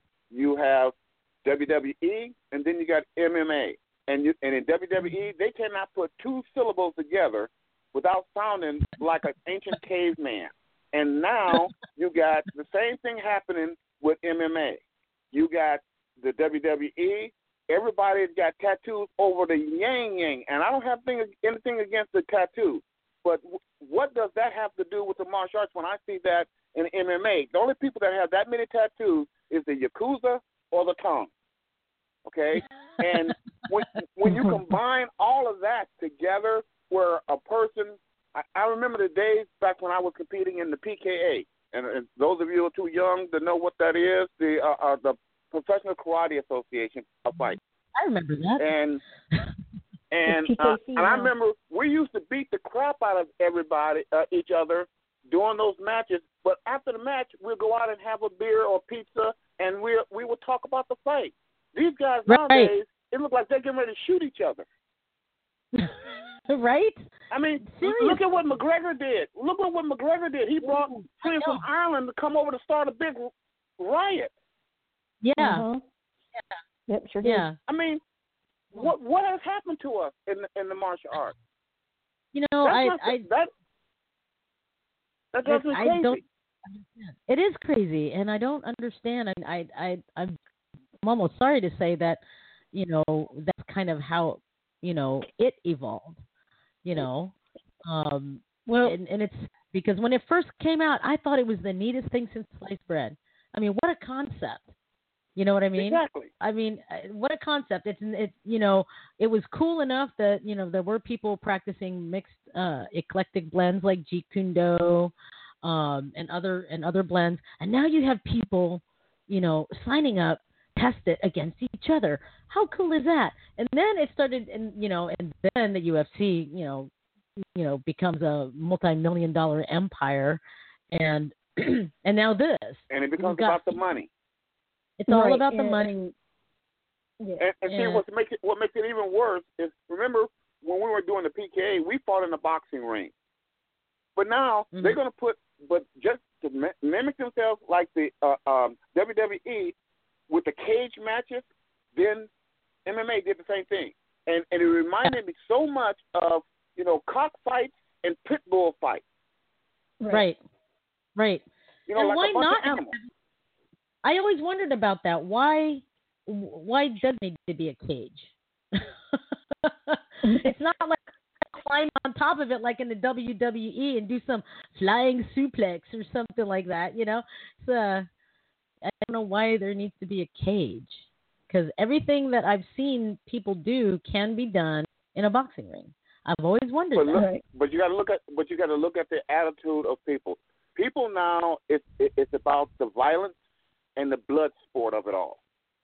Okay, and that's why you got so many of these underground fight clubs going on, where people are paying hundreds of dollars, to see two people beat the crap out of each other. And they even go so far as making movies of this nonsense. And I had a kid come up to me and say to me, MMA is the greatest fighting art there is out there. It's untouchable. And I kind of lost it a little bit. Now I'm 68 years old, so I looked at him. I said, here is the problem with your theory, is that even in MMA they have rules. Right. You can't poke out anybody's eyes. You can't kick them in the groin. You can't blow out somebody's ACL or his knees on purpose, and you can't break their neck. Now, if you come to me in a street fight, I did 2 tours of Vietnam, so I am a guerrilla fighter. And I'm not going to let your young punk butt hurt me. I'm going to take you out as fast as I can. If I can pick up a brick, I'm going to smash your head in.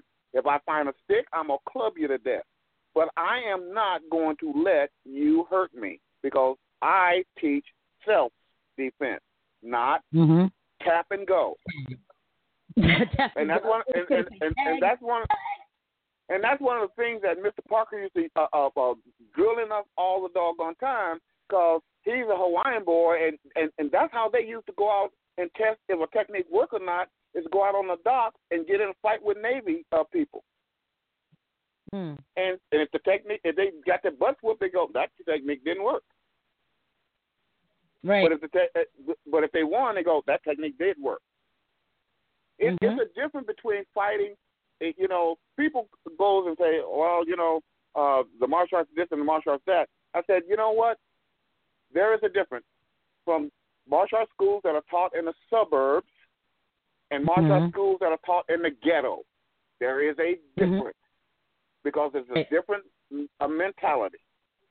Well, if you've noticed, the MMA has kind of pretty much gone back to the Roman days with the big gladiators and stuff. It's really not different. So, I mean, the only thing is that they have a few rules. But, they used to stop it as soon as they saw blood. Now they don't stop it until you're covered and you can't see anymore. So, exactly. So there's rules, but there's no rules. And look how people yell and scream about that, just like they did in the Roman days. And remember what Caesar was told? The reason he had power was because of the mob. That's right. And look at what's happened with our country. Our country is ruled now by mob mentality. There is no civility anymore. Point. So when a person can say that I'm the president and I can walk out on the New York street and shoot somebody and nobody can touch me, we got a problem. Right. And it's slowly getting there. Yeah. So hey Bob, let's go ahead and take this call. This last caller? You betcha. Last call of the night. So thanks for being patient. Area code 682. Thank you for your patience. You're on Dynamic Dojo Talk Radio. Who's this? Hey, Rusty. This is George. What's up? Hey, George. How's it going? Long time no see. Yeah. How you doing? No kidding. Been a while. Yeah. What are you? Yeah. Hope you've been doing well. What are your thoughts on the subject tonight? Well. First of all, the guy who said about his son said that if you spank me, I'm going to take you to court or whatever. Yeah. What he should have done is gone back to the kid's martial arts instructor and spank him. You didn't. Well, I don't. It was his school teacher. Oh, the school teacher said that? Well, then go back to the school teacher and tell him to spank him.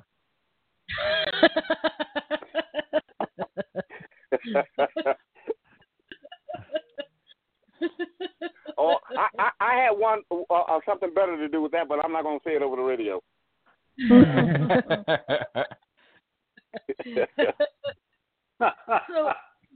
Well, the thing is, I go back to what Bruce Lee did with his Jeet Kune Do, because he looked at martial arts in general and looked at all the different martial arts from all the different countries and so forth, and he looked at each individual art and he sort of cherry picked different parts of the martial art that he liked, that he thought was a very good, very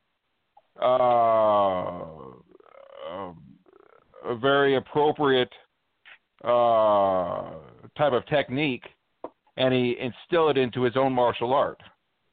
Mm-hmm. Yeah. You know, and so each martial art has its, you know, pluses and minuses for depending upon what the situation is. All right. Because, you know, traditional Taekwondo is very linear. You go upper block, lower block, outside block, and all kinds of stuff. And in an actual ground fight, that's next to useless. You know, if you try to block it like it is in the forms and all that kind of stuff. And what kills me is that a lot of these, I remember going to a martial arts competition in Germany, and I was talking to a couple of black belts, and they were from the same school, and they're trying to talk out one of their forms, mm-hmm. and they didn't understand, you know, a section of the form where it was like a two-handed upper block and then a two-handed lower block, and they couldn't understand exactly what that block was used for. Okay. And I walked up and I said, "Well, yeah, that's a block, but what am I blocking?" I said, well, if I come down with like a hammer type of strike to your head, you do the upper block, you block that.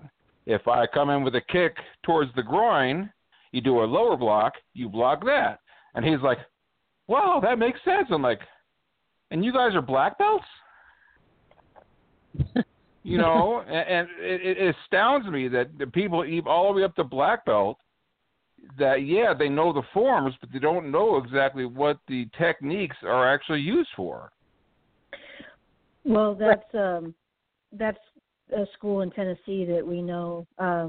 They do nothing but sport karate, and they're 14 and 15 years old, and they're second-degree black belts, but they couldn't do a block or a self-defense move or an escape technique to save their life.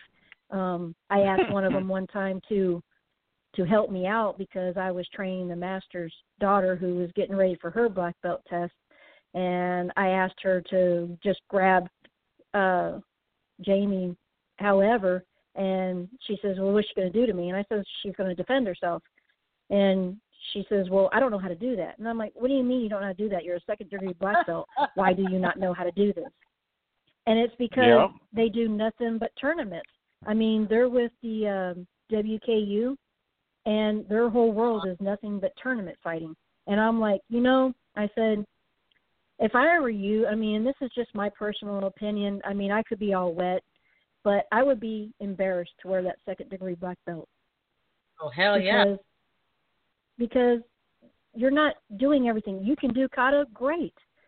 You know, what do you freaking do? There's a lot of people who can do, I can train a monkey out here to do a kata. And I could treat anybody to... I'd pay money to see that, actually. I like the way she said that. Has anybody ever seen one guy that has trained his chimpanzee to do kick, break boards, yes, and the like? Fabulous. Now, if we can teach a chimpanzee to do things, then why is it so hard to get human beings to do the same thing? That chimpanzee doesn't understand why he does what he does. All he knows is he's going to get a banana if he does it. Well, but that's the problem. We're allowing them to think too much. Yeah. We offer the students a banana. Kids. Yeah, and the banana is the belt. You know, exactly. here's your I'll take you out for ice cream if you do this form. Yeah, here's your orange. Yeah. You know, and it's all about, again, it's all about money. It's not about these kids really understanding the who, what, when, where, and why of what they're doing. And what makes it even, what scares me even more is that most of the instructors fail to understand that as an instructor, you are liable for what that child does outside of your school. And exactly. And the fact of the matter is, you have to make sure that you are training that child on how to defend themselves on 3 different levels.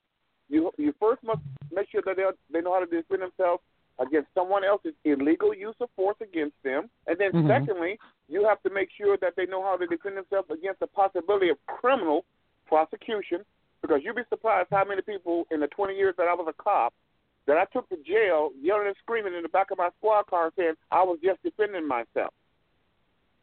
And then thirdly, they have to learn how to defend themselves against the possibility of civil liability, lawsuits.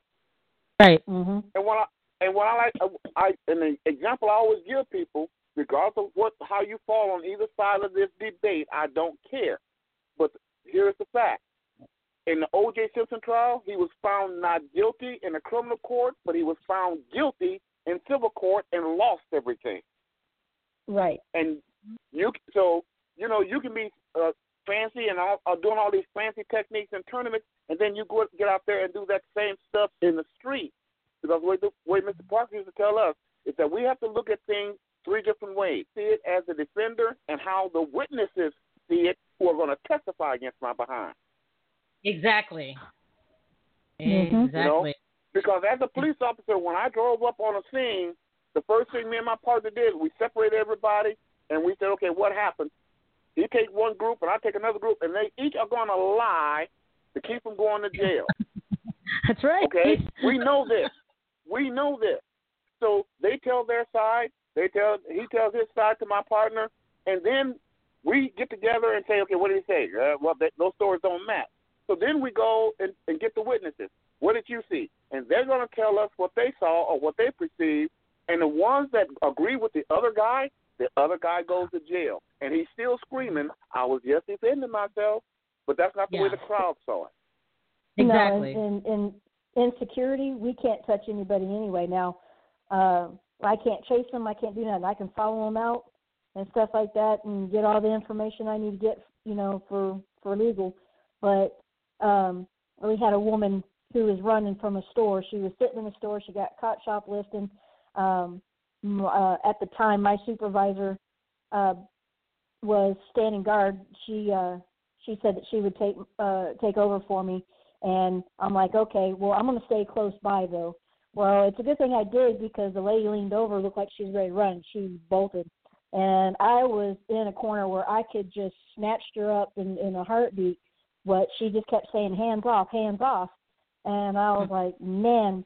But I could have grabbed her and spun her around to make it look like she fell on me, that I didn't grab her. But and the cameras were right there on us, and I could have done that. Right. And I told her, but instead I was running alongside her going, man, you're just making it worse for yourself. She goes, I don't care. I can't be caught. And I'm like, really?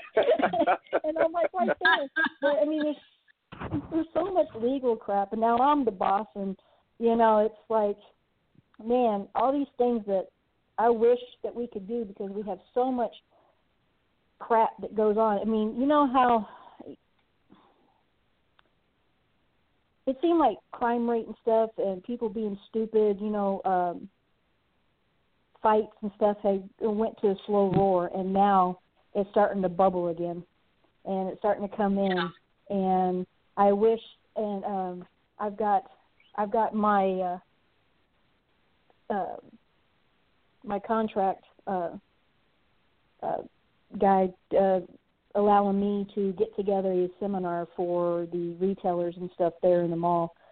So because we've got everything's just been so lackadaisy that now we're allowing transits to come in. I don't know if they're mentally stable or not. They could be good for the next couple of days that I've allowed them to come in and clean up or sit down for a few minutes.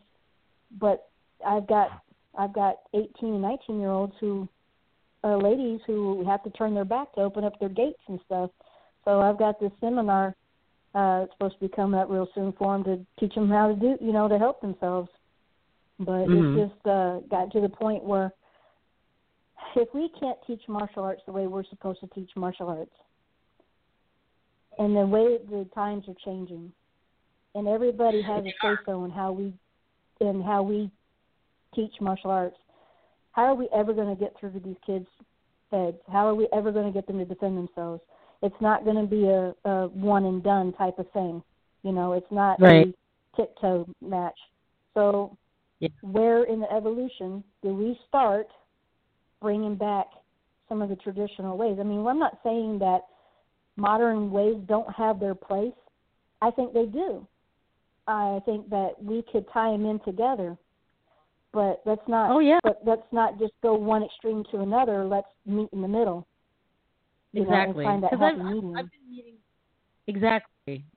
Because I've been meeting too many teenagers that think that just because they start MMA, that all of a sudden they can defend themselves. I mean, I look at it this way. Learning stuff in MMA, the learning curve and the learning process is the same as any other traditional martial art. You have to go through these learning phases. But, I met kids that come into school, they've been doing MMA for 3 months, and they think they're a badass because they're doing it. And it's kind of like, what, I mean, you know how to get on that and roll if you have to. You know how to throw a jab, hook, cross. You know how to do this. You know how to do that. But, in that 3 months, have you sparred? Right. Have you tested it out a little bit? It's. I think it's just the way that things evolve. I think that it's just the common what's the word I'm looking for? It's the common belief now that if you learn MMA, you're at the top of the game. You're at the top of the heap, and all the traditional martial arts are down at the bottom somewhere because they won't change. Used to mix anything, which means I haven't really researched other martial arts. Right, exactly. Right.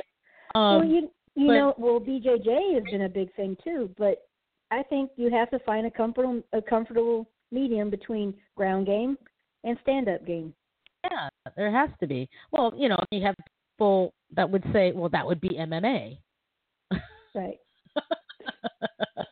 But I think people's brains are stuck on the sporting aspect. I'll tell you what Mr. Parker used to tell us. It's that Mr. Parker used to always say, it's only a fool fights from the ground. And the reason he said that is because in this society, if we're talking about real self-defense, real street fighting, just wrestling, or where a judge is going to say, okay, you can tap out or whatever.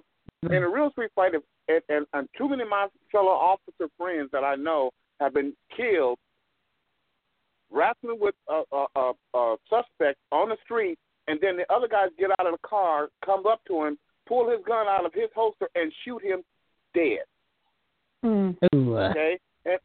And it's the same thing if you go, nobody fights mano a mano anymore. Now, in today's society, you're getting jumped on by 3, 4, 5, and 6 people at the same time. Right. And if you go to the ground with somebody trying to make him submit, his friends are kicking you in the head, and they may be having steel-toe boots, cowboy boots, or whatever have you. So Mr. Parker said, everybody's going to get knocked down on the ground, but your job is to fight back to your feet. That's right. Exactly. Not to try to make somebody submit. Yeah, ain't no tap there. Nope. Well, hey, you know what, you guys? No, because when you're on the ground, there's no mobility. Exactly. Right. See, the only tap is when you're on the ground is when they playing taps over your grave. Amen to that. All right. Well, I looked at the clock and we're 20 minutes outside of our broadcast time, and I'm surprised Blog Talk Radio has not cut loose. But I just looked on the Blog Talk Radio studio and it's going blank. It's like, uh-oh. So anyhow, I'd like to try to revisit this subject again because I think we just touched the tip of the iceberg of the evolution of martial arts, and then we got over into how to raise our kids. Right. Subject there. But I think it would be really great to revisit this subject again.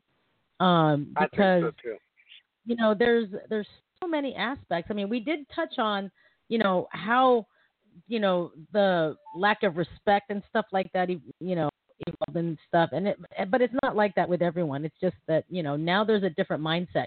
Question things, and good when you're studying martial arts and how to fight. But if it goes too far, like if everyone tries to be like Conor McGregor and starts, throwing the and competitors start throwing the F-bombs during the, press conferences and weigh-ins and stuff like that, it's kind of like, oh, come on. Just a little bit of respect. Come on. Even though even though your job is to beat someone's head in, just needs a little bit of respect. But, that's all show nowadays. Mm. Yeah, well, it is. It's like I said earlier, being in the WWE. So, anyhow, we're gonna call my butt to sleep. I love you guys, and thank you so much for everyone that called. And if you called in and we didn't get to the line, sorry about that. It's like we have enough callers right now to where it just expanded my studio board, and I just can see a lot of the callers. In fact, I almost missed your call, George, because my lines like expanded on my screen, and you were like down at the bottom, and I had to actually scroll to find you. So, anyway, folks, stay tuned next Sunday. Keep an eye out on the Dynamic Dojo Facebook page, or on my page, or on Bob's page to find out what we're going to be talking about this week. All right, everyone. We'll talk to you guys later. Have a good night, guys. Take care, guys. You too. Everybody. Bye, everybody. Good night, guys. Good night.